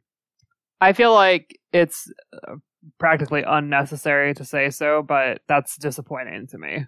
Yeah. And the way that this all ties off is disappointing to me. Really? Yeah. Okay. I mean, I actually kind of like that she was so absent, but was still driving force for, at least for Luke, because at least it changed the form of how she was used in the previous 2 books. I guess. I just wanted more from her. Like, that, yes. I wanted to know more about what was going on with her. I think what I would have liked is once we meet her, then start seeing point of view from her. Yeah. Because we've seen Anderson do this, I think we've seen Hambly do this in Children. They will introduce characters late in the story and then see POVs from them. Maybe Hambly didn't do that. Maybe that's just Anderson. I think you're just thinking of Anderson. Okay. I'm just saying, Anderson does it. You can't do Hambly. She just clearly didn't want to. Yeah. I don't know. It almost feels a little bit to me like somebody was holding a gun to her head and was like, you got to get rid of Callista. Well, here's the thing that's weird, is this is written, like I said, about 2 years after Darksaber and Children of the Jedi came out. Mm-hmm. And there were a lot of other books written in that time frame that take place later in the timeline, and Callista is just not in them. Mm-hmm. And Darksaber, the way it ends, you can just believe that as that's why Callista's gone. So I don't feel like you didn't need this book. That's one of the problems with this book, is it feels unnecessary. Oh, yeah. Because that could have been the end to Luke and Callista's story. Unless these, like, crystals are going to come up later. In regards to Callista herself, you mean? No, generally speaking? Just generally. But you don't need Callista for that. No, but she's Hambly's special OC. Yeah, that's fair. They all have them. For a special OC, she barely uses her in this book. I know, but I think that's because somebody was like, look, she's never coming back. So you can use her here, but like, Yeah. there's a limit. I don't know. Nothing makes sense. Callista and Leia talk, and she says, as Jedi, they are weapons of the Force. They always have been since the beginning of the Order, ever since people began to understand the existence of the Force. And she doesn't think Luke really understands that. People have tried to use Luke, but he's stronger than he knows, and he has a pure heart. Does he? He doesn't hunger after power, and doesn't understand those who do. What? No. Wrong. Incorrect. I mean, I don't think he hungers after power. I think that's true. There are different types of hungering after power, in my opinion. Luke hungers after a very different type of power than like Vader or the He hungers Emperor. after knowledge, I think is what I would say. And knowledge is power, right? Yeah. So. But she's talking about the power of a Vader or a Palpatine. Yeah. Well, she should be more specific. Callista says, but you understand, to Leia. And Leia says, yes, she does understand hungering after power. How can she not? And Callista then says, then you understand why I had to leave. And Leia says, yes. Callista then talks about Tiselda and Beldorian, and Leia realizes that Callista is the slave that Beldorian sold to Dazim. Callista then says, as long as I can be manipulated like that, as long as I can be used, as long as I lack my own power in the Force, I'm a prime candidate for the dark side. I'm standing in its shadow now. If there is a way for me at all, I have to follow it alone. I will love Luke until the day I die and beyond, but I will not pull him into that shadow with me. Please, Leia, make him understand. I still don't understand the whole, if she's cut off from the Force, she can still access the dark side. I will never understand it. That's fair, but given that, I do appreciate the sentiments, and I agree with it. I guess. I mean, Luke seems to go dark side when it's convenient for him. Like Anakin? Yeah, just... like father, like son? Just drop of a hat. We've been rewatching some Clone Wars episodes where, like, just... At what it's not the slightest provocation, but it's like it's pretty dark. You know, it's most other Jedi in the scenarios that Anakin is in would not just instantly go on a murder spree, but Anakin is like, civilians. Yeah, but Anakin is like, somebody killed Obi-Wan? All right, I no longer have any moral compass. And to some extent, just because Dark Empire exists, I just have to believe that Luke inherited a little bit of that. I think so. On the scanner, again, the long-range scanner, Han sees an invading fleet coming into the system. And then we cut away. Which system? Wherever he is. He was recently at Nimdravus. I assume he's still in the same system. I don't know. R2 and 3PO save Yarbulk from going out the airlock, and then he tells them to keep quiet about Leia's kidnapping. Just because no one's believing them, it's drawing too much attention to them. Just keep your mouth shut. Luke arrives at the cliff below Ashgad's compound. He finds a stairway. It's teeming with billions of life forms in the Force, but something feels wrong, rotten, and evil within it. So this is that stairway that Leia tried to go down. Yeah. This is the other end of it. Oh. The Force is gone by now, and has found his lady love. He goes up and feels a half dozen huge drotches on his leg. They are larger than the ones he's seen, and they have limbs. He starts feeling bad as he's not able to get rid of all of them, and then he sees that the floor is just covered with drotches. He decides to flee as he feels his life sort of leeching away. Then he sees an incredibly large drotch. It seems almost sentient, and it feels like this drotch orchestrated the attack on Luke. This is that giant one that Leia saw, I think. Yeah. Luke uses the Force to blow the drotches away from him and decides to keep going up using the Force to keep them away, even though he knows it's going to have consequences elsewhere on the planet. Leia and Callista, in fact, see the Force storm and wonder if Beldorian is using the Force. Because, makes sense, prime candidate. Callista says that the drotches are the Death Seed Plague. They're life drinkers. The Grismiths knew about them, which is why they put the drotches on the planet 700 years ago to try and kill the prisoners that they put on the planet. But, apparently, the light from the sun is fragmented by the crystals, making radiation that keeps the drotches small and easily absorbed by their hosts. That's disgusting. Hang on, I'm confused about a point here. I thought that the drotches were native to this planet. No. No? The Grismiths put them here. Well, that means that they came from somewhere else. Mm-hmm. So aren't they somewhere else in the galaxy already? Isn't that dangerous? Yes. Or did they round all of them up somehow and put them here? Oh my god, whatever. We don't know. Maybe we know, but it was buried in like a paragraph the size of 2 whole pages. Yeah. The prophet of Theros somehow knew this, which is why large ships with heavy shielding are not allowed to leave the planet, and it has been kept in quarantine ever since. That way the Drotches can't sneak off on a ship. Makes sense. Callista thinks the Drotches are sentient after a fashion. It does make sense, but it also sort of doesn't. Like, why... What? I guess it depends on the type of radiation, but you'd think that even a small ship would have enough radiation protection. Apparently not. So, like, the people who are flying in those ships are just... Well, it's the radiation from the crystals, which clearly doesn't affect anyone. Okay, got it. Oh my god, this is so confusing. Yes. I'm so sorry. Maybe it's not that confusing. I am confused, though. Apparently, the Drotches can mimic shapes, chemistry, electromagnetic currents, down to the cellular level. And this is why you don't pick them up on a scan. Like, they can't be detected because they become the same substance as their hosts, even while draining the life out of them. So this is how... How does that work? This is how they were snuck onto Leia's ships. They were with the synth droids. Okay. They were in their skin. Okay. And then the bugs crawled out of their skin and infected other people, and no one knows the horde of bugs on board? Or at the base where Han was, no one knows the horde of bugs biting everyone? Wait, I was assuming that because this... Okay, I was assuming something else. I was assuming the synth droids are infected, but because they're synth droids, they're not feeling the effects, right? Like, the skin is dying slowly. They talk about. Yeah, but like they're able to work on, like Oshkosh and his people are able to kind of work on that, and just by the infected, asymptomatic sort of synth droid being in the room, you get infected. Maybe, but the rest of the book it feels like you only get infected by the bugs biting you. But there's also Dazim. Like, can Dazim just, like, activate a miasma in the room with the synth droids? True. That is possible. But they also talk about, because later on, towards the end of the book, we know there are Drotches that are off planets. Oh, yeah, right. So, and Dazim's also not at the base that Han was at. I don't know. You're just going to have to beat me. Okay. I'm so fed up. This book is so dumb. The big ones are apparently called Captain Drotches. Aye, Captain Drotch. And they can drain life from victims out of smaller Drotches. Please don't suck my blood. The more life a Drotch drinks, the more intelligent it becomes.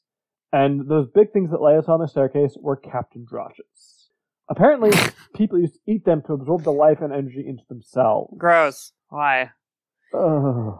There goes my appetite. Was Hambly just, like, tripping hard on some LSD while she wrote this book? I got a lot of problems with Children of the Jedi, but I at least kind of get what she was trying to do. Yeah. This feels like a totally different level of incoherence. I feel like I'm being kind of disgusting. Yeah. I feel like I'm being kind of mean. It's a bad book. But, like, it is bad, right? And it's boring. Yeah. Those are like the two... It's a Venn diagram of disaster for us. I can forget bad Darksaber, and boring. Bad. It is not boring. I am entertained by these idiots. The idiots in this book, I'm not entertained by. They're two idiots. Yeah. This is why I say they're worse than Durg and the rest. I mean, I was bored during parts of Darksaber. Right, I'll just put out there. But still. Whenever Dala was on the page, I was interested, and then otherwise I was like, I don't care. That's fair. But it was a much more interesting book overall than this. Okay. Well, back at the gun station, the Force Storm is too big for Beldorian, they've decided, and they wonder what's going on. Callista is about to tell Leia about Dazim when the Force Storm interrupts them. Leia feels Luke's terror and desperation and realizes that he is the cause. And then we see Luke. He gets to a door and he sees someone on the ground covered in Drotches. So he's gotten to the very top of the staircase. And Dazim then enters and just kind of shoos the Drotches off the body. He literally goes, shoo, shoo. I just have a picture of him like waving his hands, going, shoo. And he then picks up a Captain Drotch and puts a mouthy hand on it. And he says sweet multiple times and absorbs the life from it. Dazim might be the most disgusting thing in Star Wars, and that's saying something. My stomach is actually churning right now. I don't like this. The man on the ground is, of course, Thegeus, and Dazim is about to take his life, And Legius whispers, Leia. And at this point, Luke intervenes and Dazim runs. Because it took a man saying Leia for Luke to save this man's life? What? I told you, dark side. Drop of a hat. I'm sorry.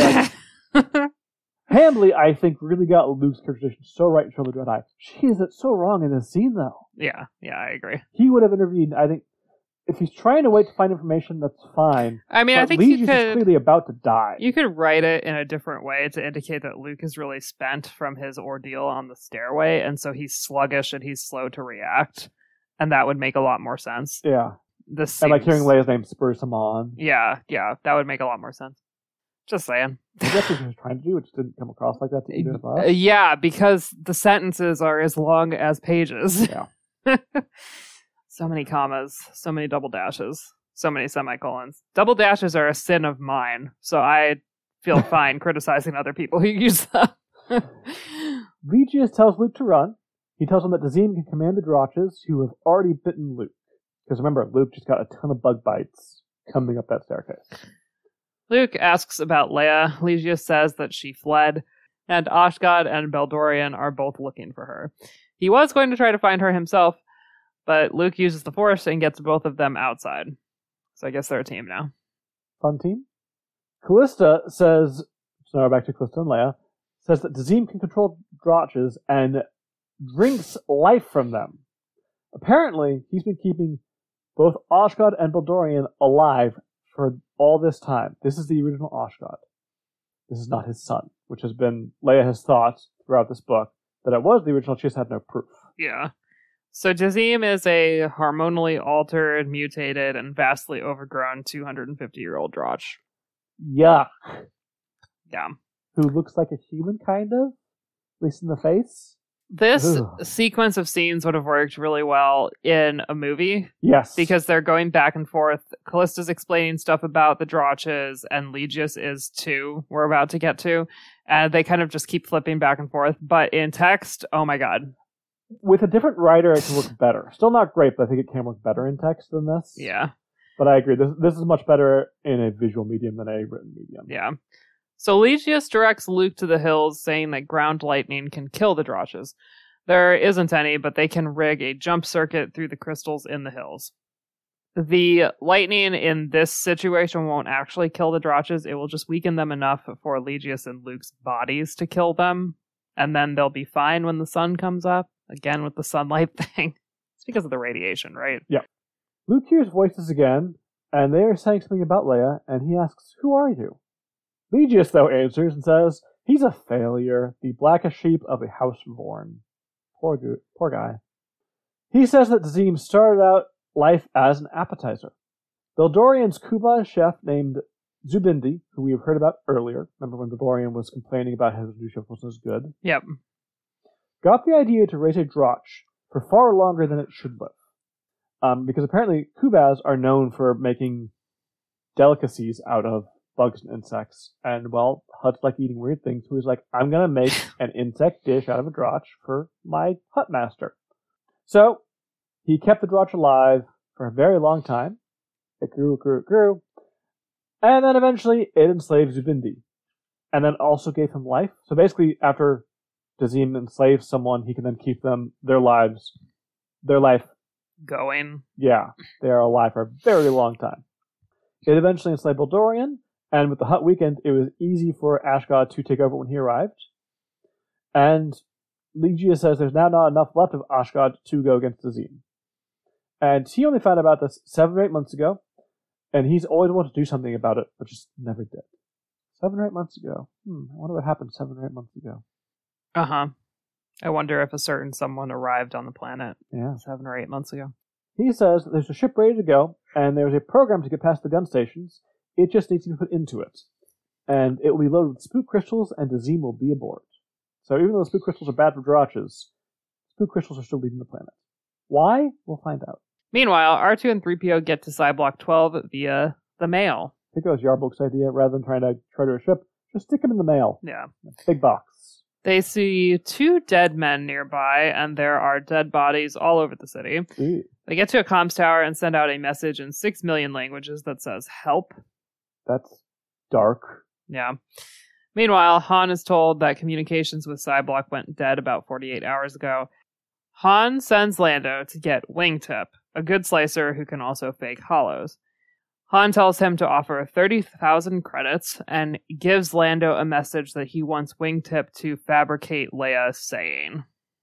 Leia, air quotes. Hollow fake Leia. Deep fake Leia. Yeah, it's a little disturbing how relevant some of this book is today. Yeah, weird. Regis mentions that Teselda sent a girl named Callista to steal the lightsaber from Beldorian. She failed, and Beldorian took her prisoner. And she seemed to think that Teselda could make her a Jedi again, but Beldorian ended up giving her to Dazim. Regius told her that she was going to be given to Dazim, and that is when she escaped from the compound.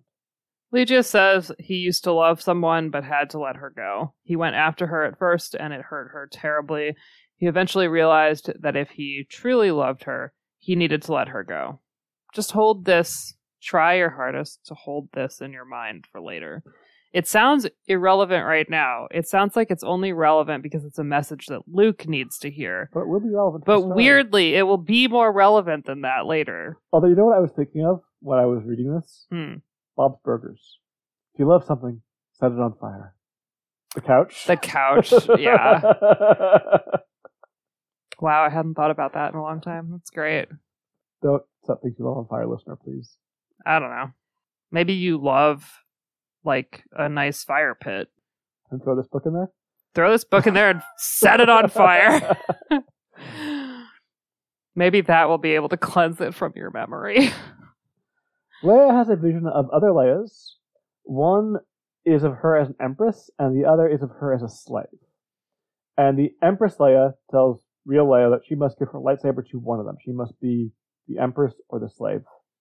Leia, though, she refuses, and she says that it's hers to do with as she chooses, and walks away from both. I feel like there was an attempt in this book to have a Leia storyline that... About the Force. No. Let me finish. Okay. Not about the Force. About her fear of aspects of her personality that could make her like Vader. Or like the Emperor. But more specifically Vader, because she has this whole thing about him being her biological father. Fair enough. However, she spends so much time drugged out of her mind that by the time we arrive here, where she makes this like mental choice in this vision, it doesn't feel like there's been any build up to it. The only real thing is that previous dream of the kids going dark side. Yeah, which is like, I would have loved to have spent more time on this. In fact, a book that we read that was written so much later from here, Tatooine Ghost, I felt like did a great job with Leia's like struggle. Yeah, I was going to call it angst, and I was like, that's kind of infantilizing. It's not, it's a genuinely distressing thing to her that, like, she's having to wrestle with about Vader being her father. And I feel like the emotional journey that she was taken on during that book was so much more complete and satisfying than this thing. Yeah. Denning's a better author than Hambly. Yeah, for sure. He writes a lot more stuff in Star Wars, yes. right? A lot of stuff in, like, New Jedi Order era. Mm-hmm. Some of his books are great. I don't love everything he writes, I will say. Okay. I mean, everybody's got a stinker. Or, you know, a mediocre book. There are 3 books that I'm not a big fan of his. But he writes the immediate follow-up to the New Jedi Order. And I think, for me at least, I was just destined to... fail. I wouldn't say fail, but just I was destined not to love. Anyway... And now back here, Callista tells Leia that she never had to accept Vader as her father the way that Luke did. Leia says, and she never will. Callista says then that she'll always be a slave to his shadow. Again, I feel like Hambly's got moments of like interesting nuggets of conversation. Like, yes, that's true and interesting. But like, did we do any like development of it beforehand? No. Luke has been hounding Leia to train with her lightsaber, and she just keeps putting it off because she's so busy between the kids, duties as chief of state, etc., etc. But now she and Callista practice and spar, and this feels like a very short time, but later in the book, this feels like this must have been a very long time. But I don't think it was. It wasn't. I'll say why later, why it seems like it should have been a longer time. Leia is always watching herself. She doesn't want to hurt someone. She doesn't want to be another Vader. Callista says she won't be. She'll always just be Leia. She even says, you're not even another Bail. You're you. Yeah. And I like that message. Yeah. A Theron named Bay comes in and interrupts them and says that people are moving on one of the gun stations. Leia asks Callista how he knows about it, and Callista says that the voices speak to the Therons like Bay. He's strong in the Force. Many of the Therons are. Callista says that she'd heard a rumor about this place from her master, Jyn, about how strong it was in the Force, and how centuries ago 2 Jedi had come here. One of them was a Hutt, but little else was known about them. Again, then why didn't you mention this to Luke? I know it's a different author, and Anderson had no idea about this place, but reading these 2 books back to back, or not back to back, but so close to each other, really just highlights how well they do not line up well with each other. Yeah. If you read this 2 years after Darksaber comes out, it's not that bothersome. It doesn't register. But when you read them so close together, Yeah. it really stands out. Why go on Luke's pilgrimage? Luke's greatest hits of, I saw a Force ghost here, Ben, once. Oh, Yoda trained me here. Go to this planet. Yeah, and the easy way to fix this is just that she didn't hear about it from her master during her first life. Like, she needs to have heard about it since she left Luke. Yeah, she hears about it and this was the timeline I was talking about earlier. At one point, Nighthammer went down 8.5 months ago. She's been here for 8 months. No, that makes no sense. She heard about this place immediately? Now, if Nighthammer went down a year ago, and she heard about this place in the next few months and then arrived here, fine. It's a little fast, but okay, I can live with that. But Force plot coincidence. Exactly. That timeline fits for that kind of thing. Yeah, but the immediacy is what just does not make sense to me. Yeah. I agree. Leia then says that Luke came too, but she doesn't know where he is now. Callista says that she's found nothing to help her here. When this is over, she'll leave the planet and continue her search. And she asks Leia if she'll tell Luke that she was here. Leia would like to, but she also says that she's going to do as Callista asks. Callista asks Leia to do what she thinks is right, and Leia says it would be best if she told Luke. Callista says, then do so. Make him understand, if you can. Tell him that I will love him to the ending of my life, but that mine is a life of which he cannot be a part. We've already said this. Yeah. Why are we saying it again? It's a nice thing, but yeah. So one thing that does feel... I also just hate... Sorry, I didn't mean to interrupt you, but I hate when people who are like 26... I mean, Callista's quite a bit older because she's been a ghost for a long time, but when they say that like, oh, like, I'll always love you even though now we're never going to be together. You just haven't experienced the march of time. It's going to go away. You're going to find other stuff. Probably. More than likely. You're not going to love this person forever. Like, Callista could go and find some non-Force user and fall in love. Yeah. Or she could find different loves. Like, I don't know. Maybe she, like, finds a business partner who they end up being close or whatever. Or just a really good friend. Like, this thing really, like, grinds my gears in fiction. I just think it's an unrealistic portrayal of emotion. Well, I think it's realistic for someone of that age to say things like that. Yes, they're so dramatic. But I feel like Callista should do a little bit better. Like, she had already had a relationship by the time she died. She's gained perspective from being a ghost for 30 years. Well, that perspective also could be heavily skewed and flawed. I mean, sure. I would like better for her.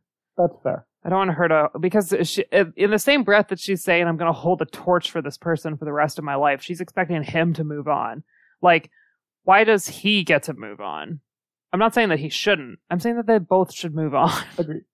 So, also, another thing that feels weird about this is she's been here for all this time, and she's like, I'll leave when this is over. Are you still here because of Ashgod and Dazim, what's going on? Like, is that why you've stayed, Callista?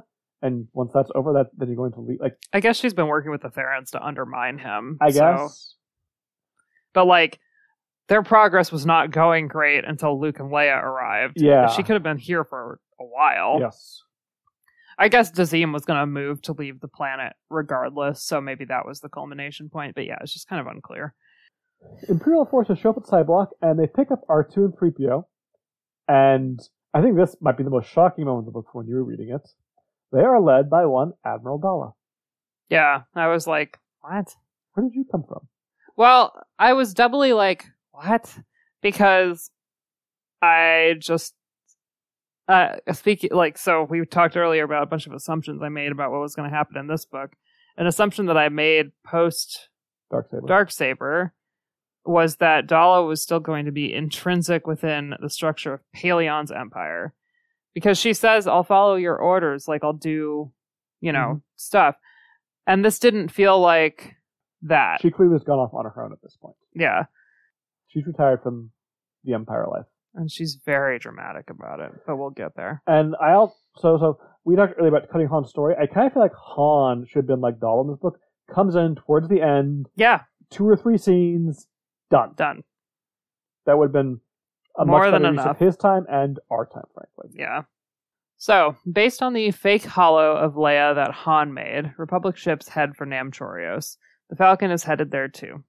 Meanwhile, Luke feels a violent force storm from far away. It's at the Bleak Point gun station and is being caused by Beldorian. He and Legius head for the station and see the fight. Luke drives the speeder into the middle of the fight and yells at both sides to stop fighting.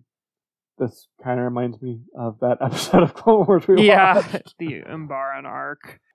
He shouts out that Ashgod is duping them, so Ashgod would be Ponkrell in this case. Ponkrell, much better character than Ashgod. And yet still... so hateable. Still that kind of like maniacal evil that is very are we the baddies energy. Yes. And Luke is yelling at Ashgod to about their farms. He just wants to sell the crystals and have the Loranar Corporation strip mine the planet. Leia then steps out of the gun station and says that Luke is right. And everyone instantly recognizes her, despite the fact that she's like dirty and just not how she would usually present. And they're like, oh, it's Leia, she's here. All of these people have such better facial recognition than I do. Or maybe anyone does. Yeah. Dirt farmers. Good facial recognition. Well, if a bunch of Drachas are going to walk among you impersonating humans, I guess it's important to be able to pick up on that. She then pulls out all the data she took from Ashgod and gives it to people to start looking over. So Luke running in saying, don't fight, worked, and Leia's like, I have paper for you to read, and that also makes people just stop in the middle of the fight, just start reading. And this works. Yeah. Almost. Luke then turns to Legius and asks if Ashgod can install the program onto his ship, the one to get by the gun stations, and Leia answers for Legius and says that yes, he can. Ashgod worked on the original Z95 design, and Luke's like, but that was 50 years ago. How is this? This is his son. And Leia says, oh, you don't have this piece of information yet. Ashgod isn't the son, but the original, and Dazim has been keeping him alive. So. And Luke's like, ugh. No, he doesn't say that, but I imagine him going, ugh. He should go, ugh, to the planet. Gurney Caslow of the newcomers, I guess. Yeah, one of Ashgod's followers. Yeah. The Rationalist Party doesn't buy the story and throws a grenade belt at the gun. He's shot, but the grenades cause enough damage for the gun to go down. Luke and Leia know there's a headhunter at Ashgod's, so they leave to try and shoot him down. So he's got this program that will avoid the gun stations, but they're just trying to make life easier by having a gun station go down. I guess. The closest gun station. Yeah, which, fair enough. Why take the risk if you can make things better? Yeah. Once Luke is gone, Callista comes out to talk to Legius because she was hiding. He thanks her for opening his eyes. She was right. About what? Everything. Oh, just about Ashgod not being a good person. Yeah, and Dazim and 3PO. We then jump back to the droids, and 3PO is telling Dala everything he knows, which really isn't all that much. But still, he can stretch it. He can pontificate. And she says she just wants a peaceful life, and she's retired from everything. Yeah, see, this is why I was confused. But it has been disrupted by everything that's going on. The New Republic fleet is being attacked by flying guns. Meanwhile, those same guns that attacked the Falcon are now attacking the New Republic fleet at Nam Chorios. And Lando thinks they have similar tech to synth droids. Which, what? Why would... That felt really weird to me. It's the crystal resonation thing, I guess. But, why does he assume that the guns have that? I think he scanned it and saw it. It was weird. I don't know. Then we jump back to Dala, because again, we are jumping from scene to scene real fast. Including spouses and kids, Dala has command of about 3,000 people. They are loyal to the order and efficiency of the new order, and they just want to be left alone at this point. She is not happy with Moff Katelis for putting it all in jeopardy with this stupidity that's going on around her, and she'll even help save Leia if it means beating him and going back to her quiet retirement. And I Sure. I kind of love that statement from her. Yeah, I mean, I believe it from her. Yeah. Luke and Leia get back to Oshkods. They use a flamethrower on Drotches that are around on the ground. Good call. They get to a Z-95 and are trying to get it off the ground, but like all of the vehicles in here have been messed up somehow. Yeah. Then Beldorian shows up, the fastest Hutt that ever existed, and he and Leia duel. She wins, which allows Luke to take off. So she gets to kill another Hutt. Her Hutt kill counter is going up. Leia, Hutt killer, Organa Solo. Exactly. It's kind of a fun image, just a Hutt with a lightsaber in a fight. Yeah, it's hard to imagine. And especially with Hambly's writing style. Yeah. Luke recognizes one of the lightsaber forms that Leia used, and he realizes who she must have recently trained with. I think this is what you were talking about. It feels for like Leia to have picked up on and like mastered, not mastered, but even just absorbed some of Callista's form to the point that it's recognizable by an outsider or by Luke. Yeah, that was more than just a 5-minute session that we saw, but when? I mean, I think it might have been like a couple of hours. But still. You know how Callista likes a nice, leisurely couple-hour lightsaber duel. Luke goes after Oshkod's ship, the Reliant, and has just made its way into space. And there's a battle going on above the planet. Luke's like, why is there a fight? And then he's like, why is the Falcon here? What's going on? I'm so confused. Luke, we're right there with you, buddy. Luke is shot down and starts falling back to the planet. He crash lands and gets far enough away from his ship before it explodes. He then reaches out with the Force and realizes that the crystals are alive. Took a long time. Yeah, the spook crystals, they are sentient. They are the planet's original inhabitants. They're those unseen things that Luke has just been feeling this entire time. And I forget, did you have any idea that they were alive? No. There weren't good enough hints dropped about that? I wasn't. Or if there were, they were easily lost? I was so incapable of speculation for the duration of this book. Because I felt like I didn't even know what was going on at present. Like, there. When I didn't know what was going on currently, the idea of trying to predict what would happen later was wild. Truly, I think at one point I thought that the Drotches were maybe the planet's original inhabitants, but like, yeah, the writing style makes it just very difficult. The crystals that are being used in the synthroids and the needle guns, which are those flying cannons we've seen, have apparently been enslaved by the Vorinar Corporation. By like that realignment thing that they do of the matrix in the crystals.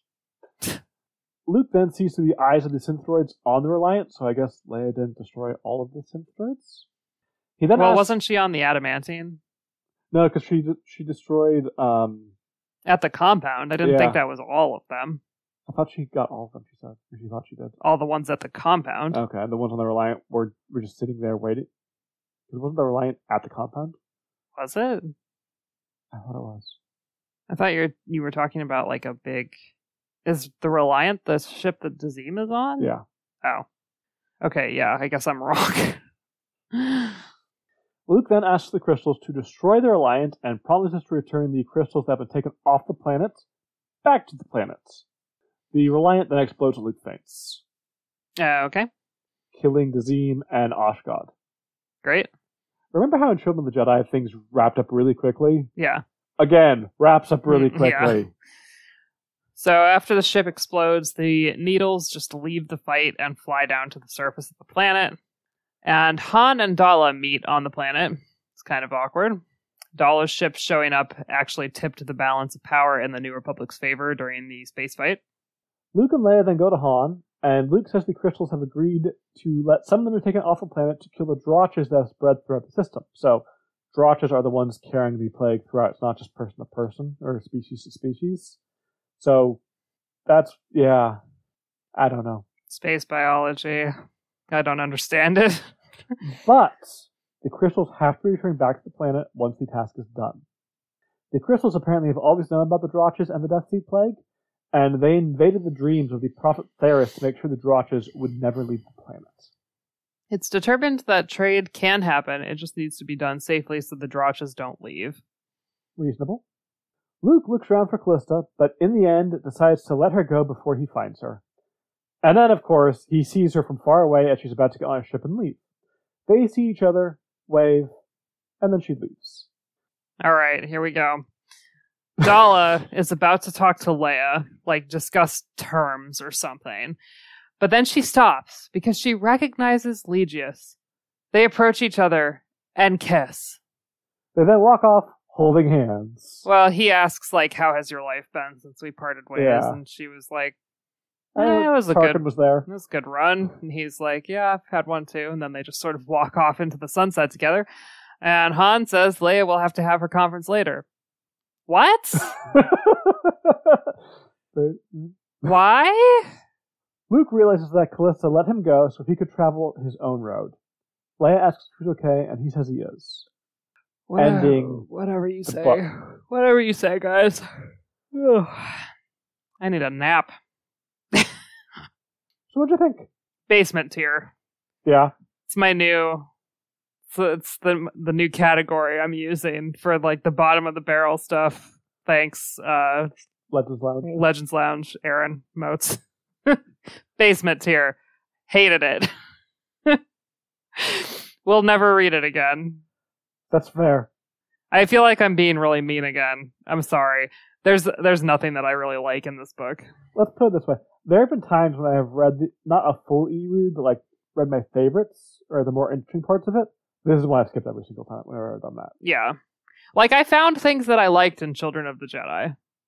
I think there are things in this book I could have liked. Yeah. But this book needs to do a lot more work just because of the basis of the bugs are so disgusting. If you're going to make me read about bugs like this, you got to have a better story to make me want to read this again. The bug thing, I don't like it, but it could have been whatever if the rest of the story was fine.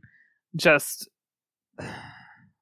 Yeah. It wasn't, and like, I always think it's a mistake for Star Wars to stray too deep into the science part of science fiction, because whenever they try, it makes no sense.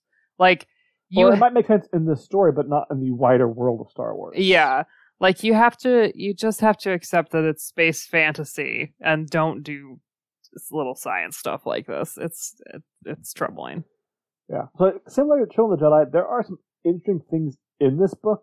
In particular, how the beginning is very effective because of the mystery of why people are getting sick and dying. It's just the payoff is whatever we just read. It's not a good payoff. No. I like that setup, and there are a few, like, the stairway scene with both Luke and Leia is legitimately creepy. Leia's dreams and visions are potentially interesting, but the payoff of all of it is just not good. I think we were supposed to feel... So, at first, when we first see like the negotiations going on between Leia and Ashgad, I think we're supposed to feel like Nam Chorios is this little nothing place. Like, the Republic is not really interested in it. They've got their own problems. There's no consequences from this meeting, right? And then when the Death Seed Plague is introduced, we're supposed to feel that if this does not all get resolved, there will be galaxy-spanning consequences because everybody is going to die. Which is why the beginning is like, oh, that's actually interesting. I didn't feel that level of threat at pretty much any point because the villains are just a clown car of idiots.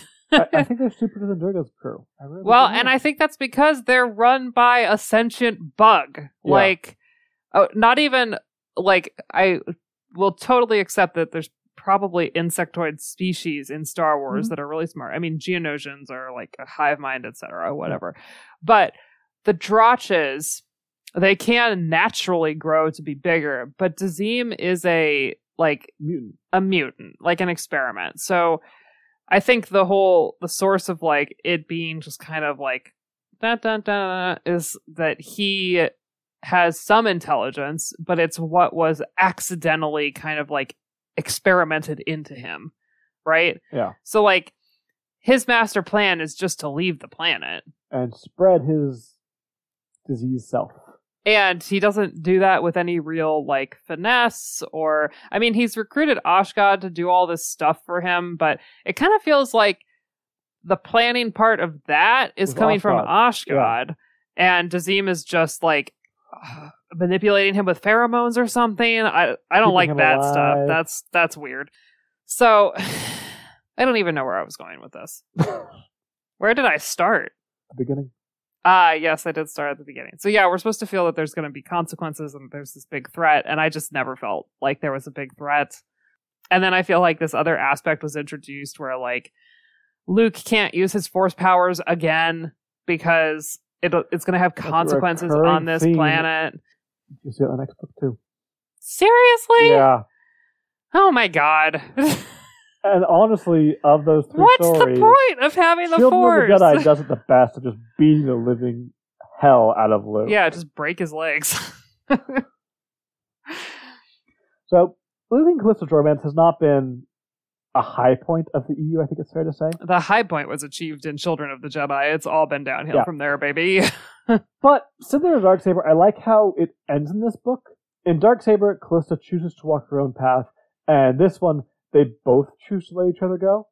And if they are supposed to meet again, then they will.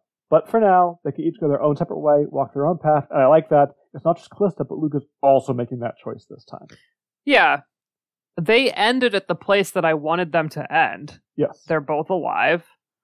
Callista has not regained her Force. connection with the Force. She's not gone full dark side. She has decided to walk her own path, and Luke has realized that because of her choice, he also is going to have to let her go. Like, they ended up in the place that I wanted them to get to. I do not feel that they earned it. Yeah. Like, I wanted them to do... It kind of just feels like for 8 months, Luke, or whatever time it was, 8 months to 12 months, Luke looked for her. Maybe even 8 months is a corresponding year. Maybe that's the problem. No.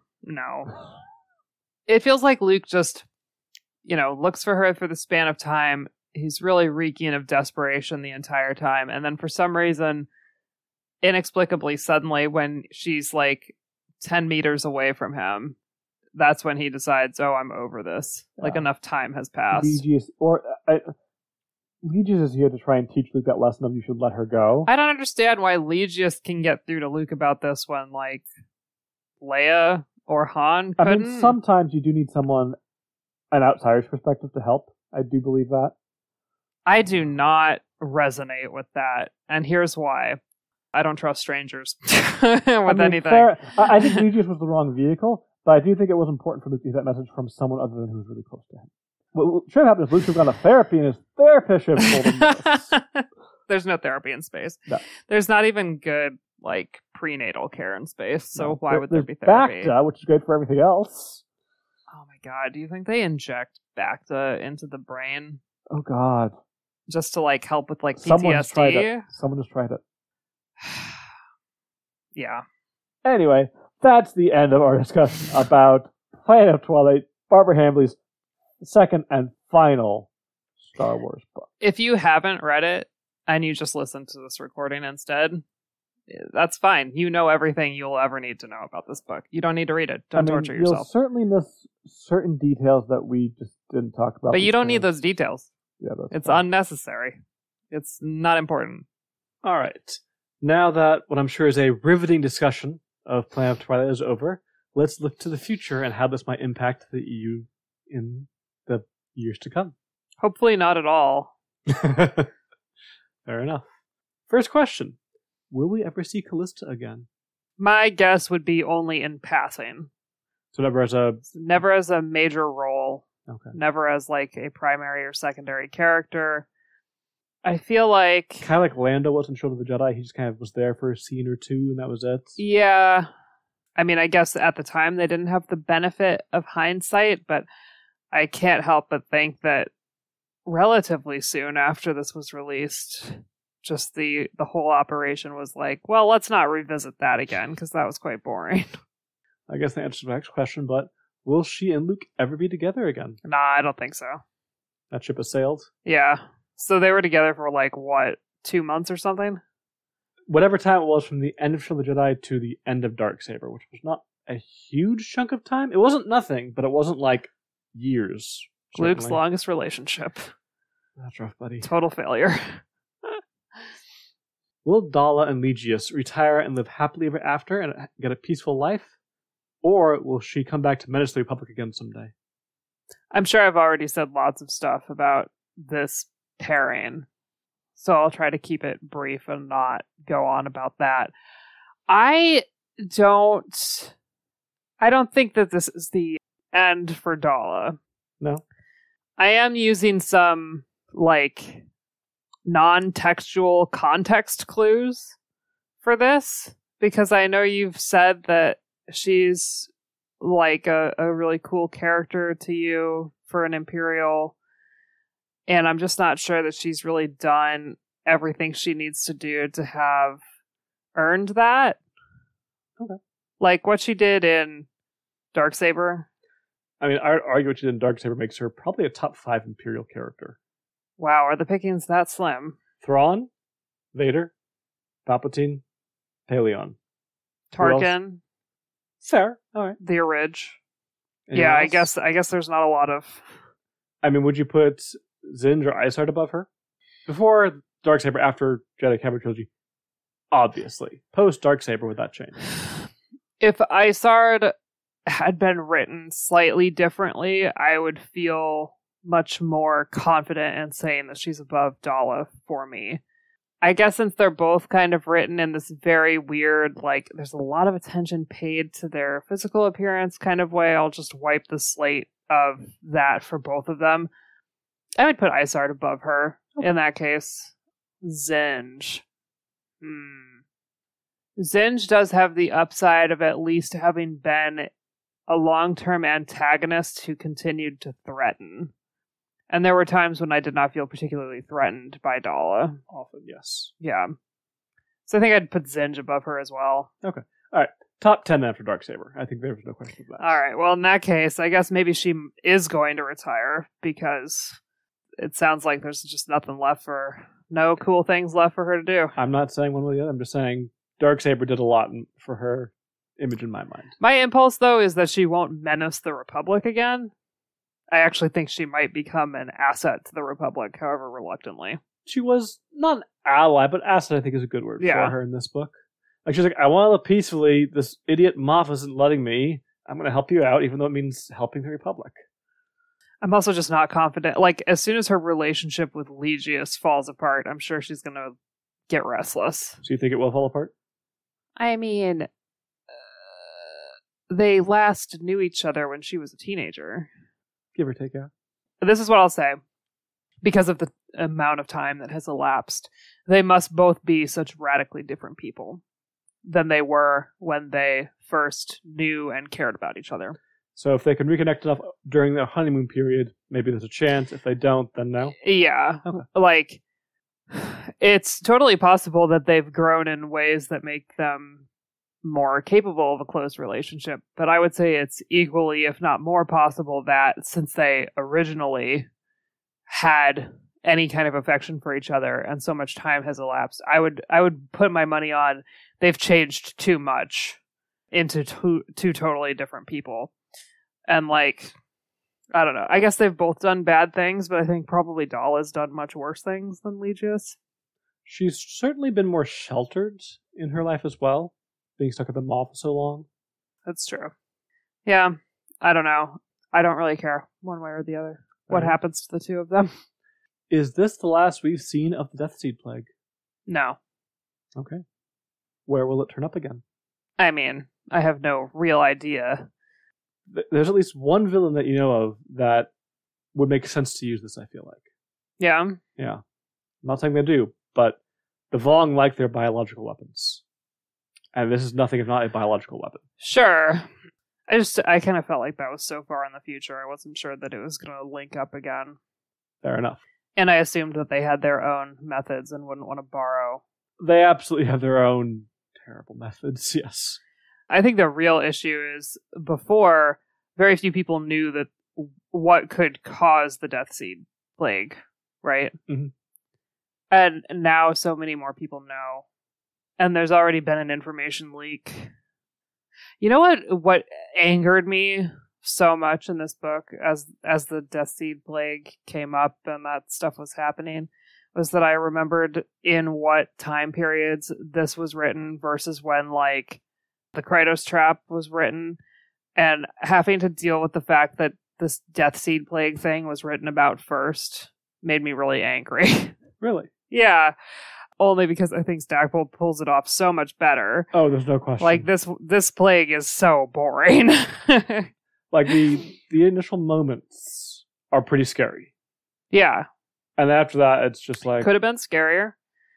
Gotta work on those sentences. Yeah. Man, they're long sentences. And then after that's just kind of disgusting, but not in a scary way. Yeah. Like, the coronavirus is disgusting and scary. Yeah. Anyway, a lot more people know about it now. There are a lot of entities in the galaxy that would certainly use it for one reason or another, and who would not have the, let's say they would either have the arrogance to think that they could control it to their liking, or they would be incompetent enough not to care in order to achieve their ends. Somebody's probably going to try and manufacture another one of these, like, super drotches so that they can try and control that thing and then control the plague. I'm not looking forward to seeing more of those bugs. No. I will say it wasn't scary, but it was gross. Like, I don't like bugs. Get out of here with that. Will we see any more Force-sensitive huts? I mean, why not? It's a big galaxy. Yeah. Maybe go far enough forward or far enough back if there's got to be another one at some point. I'm going to say it's going to be unlikely, though. And I only say that not because of my own prejudices against huts, but because of the text's prejudices against huts, right? Huts are never good in Star Wars, which is, its own separate, issue about people not being an obelisk. Monolith? Monolith was the word I was looking for there. So I don't think, if the text introduced another Force-sensitive hut, it's not going to be a student at Luke's academy, It's going to be a bad guy. Or it would be if we went and did Old Republic era stuff or something like that. Yeah. Or maybe prequel era stuff. Yeah, maybe. Will we ever see Tesselda again?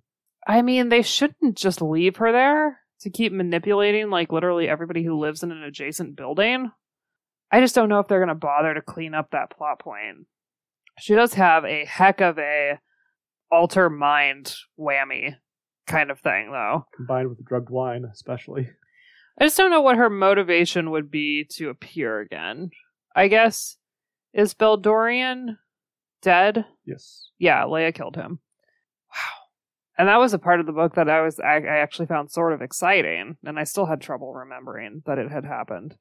So, this struggle the two of them have had, Tesselda and Beldorian, has kind of been what has maintained their, focus for all of this time.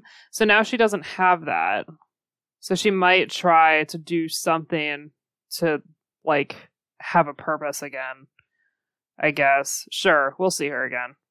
I don't know if you can tell, but I had a really hard time answering any of these questions because I don't feel like there are any kernels in here that I can extrapolate out to the future well.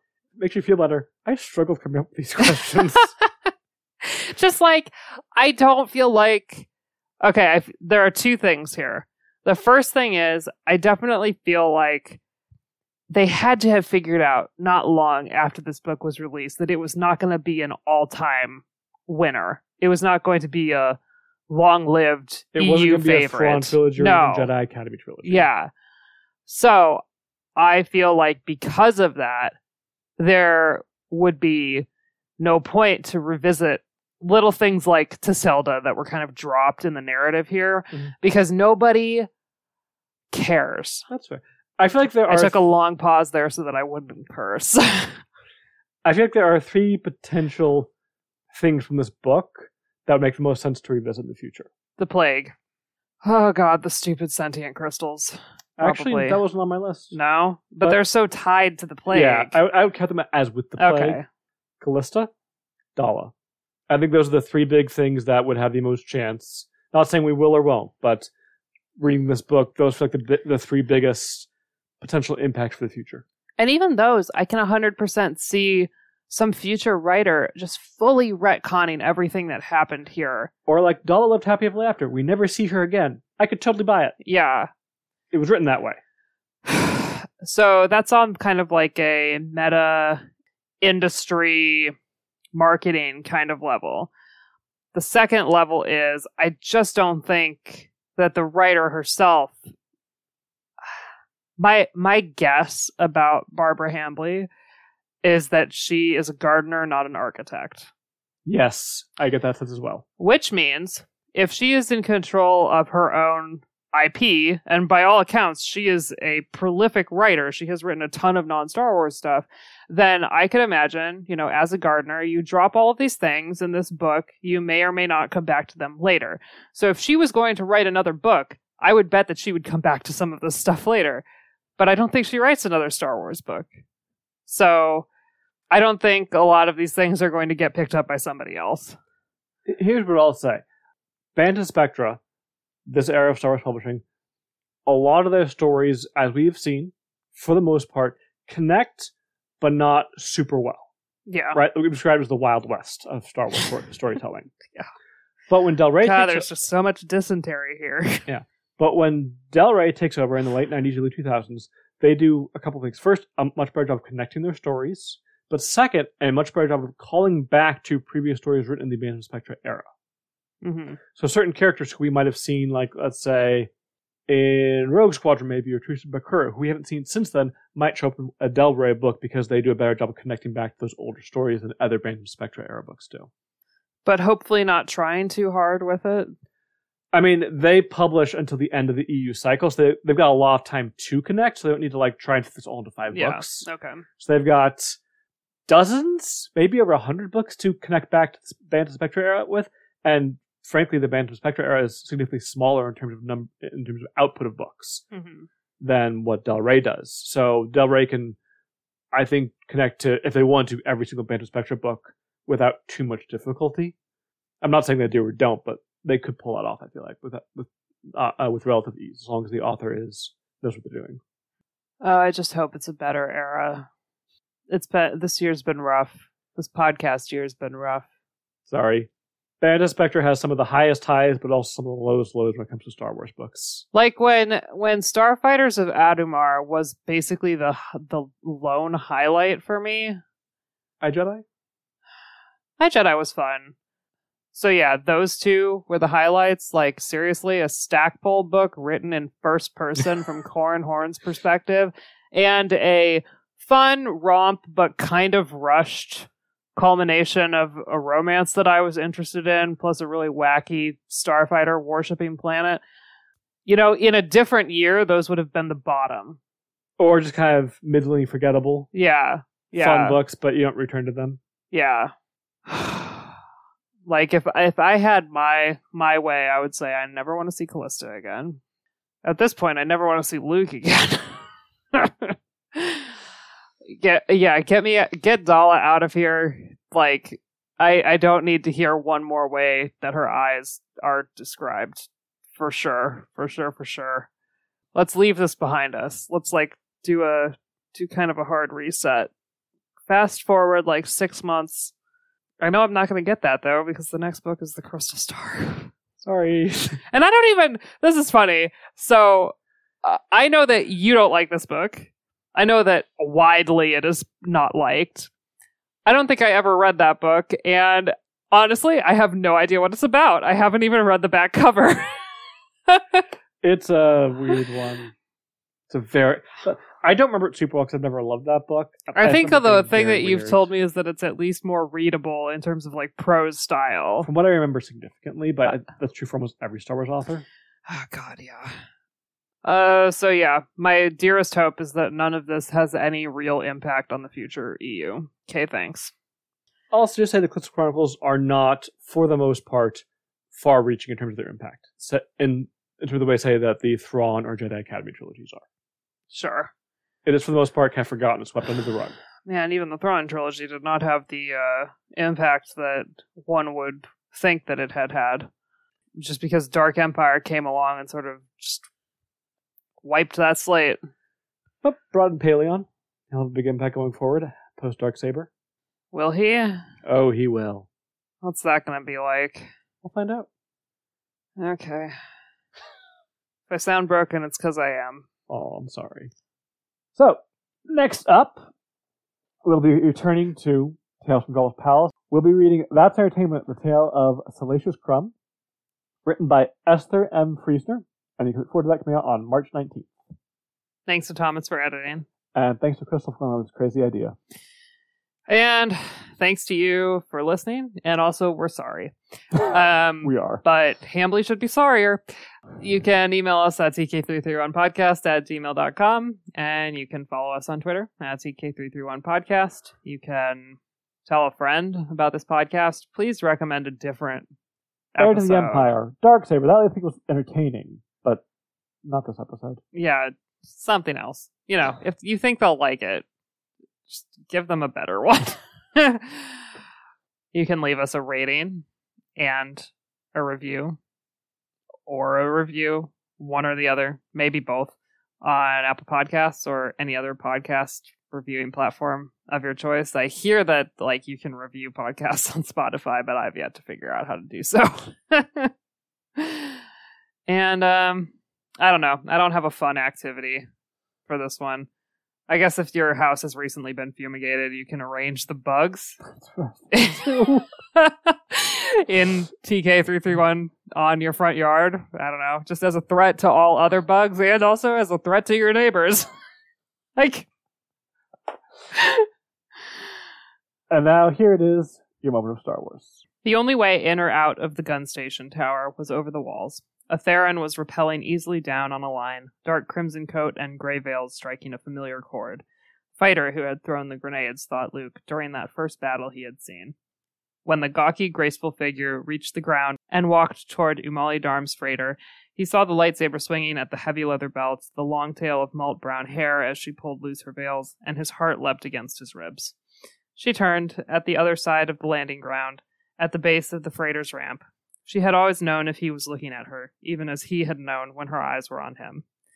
For a long moment they stood in stillness. She at the threshold of her long road, he thought, and he at the beginning of his. He raised his hand to her. Farewell. Her shoulders relaxed, and he could feel the tension leave her, the fear that he would cross that open ground and tear anew all those two fresh wounds by taking her in his arms. The time was past for that. In her stillness, he read her thought. Please understand. I understand. She raised her hand to him, and he could feel her smile.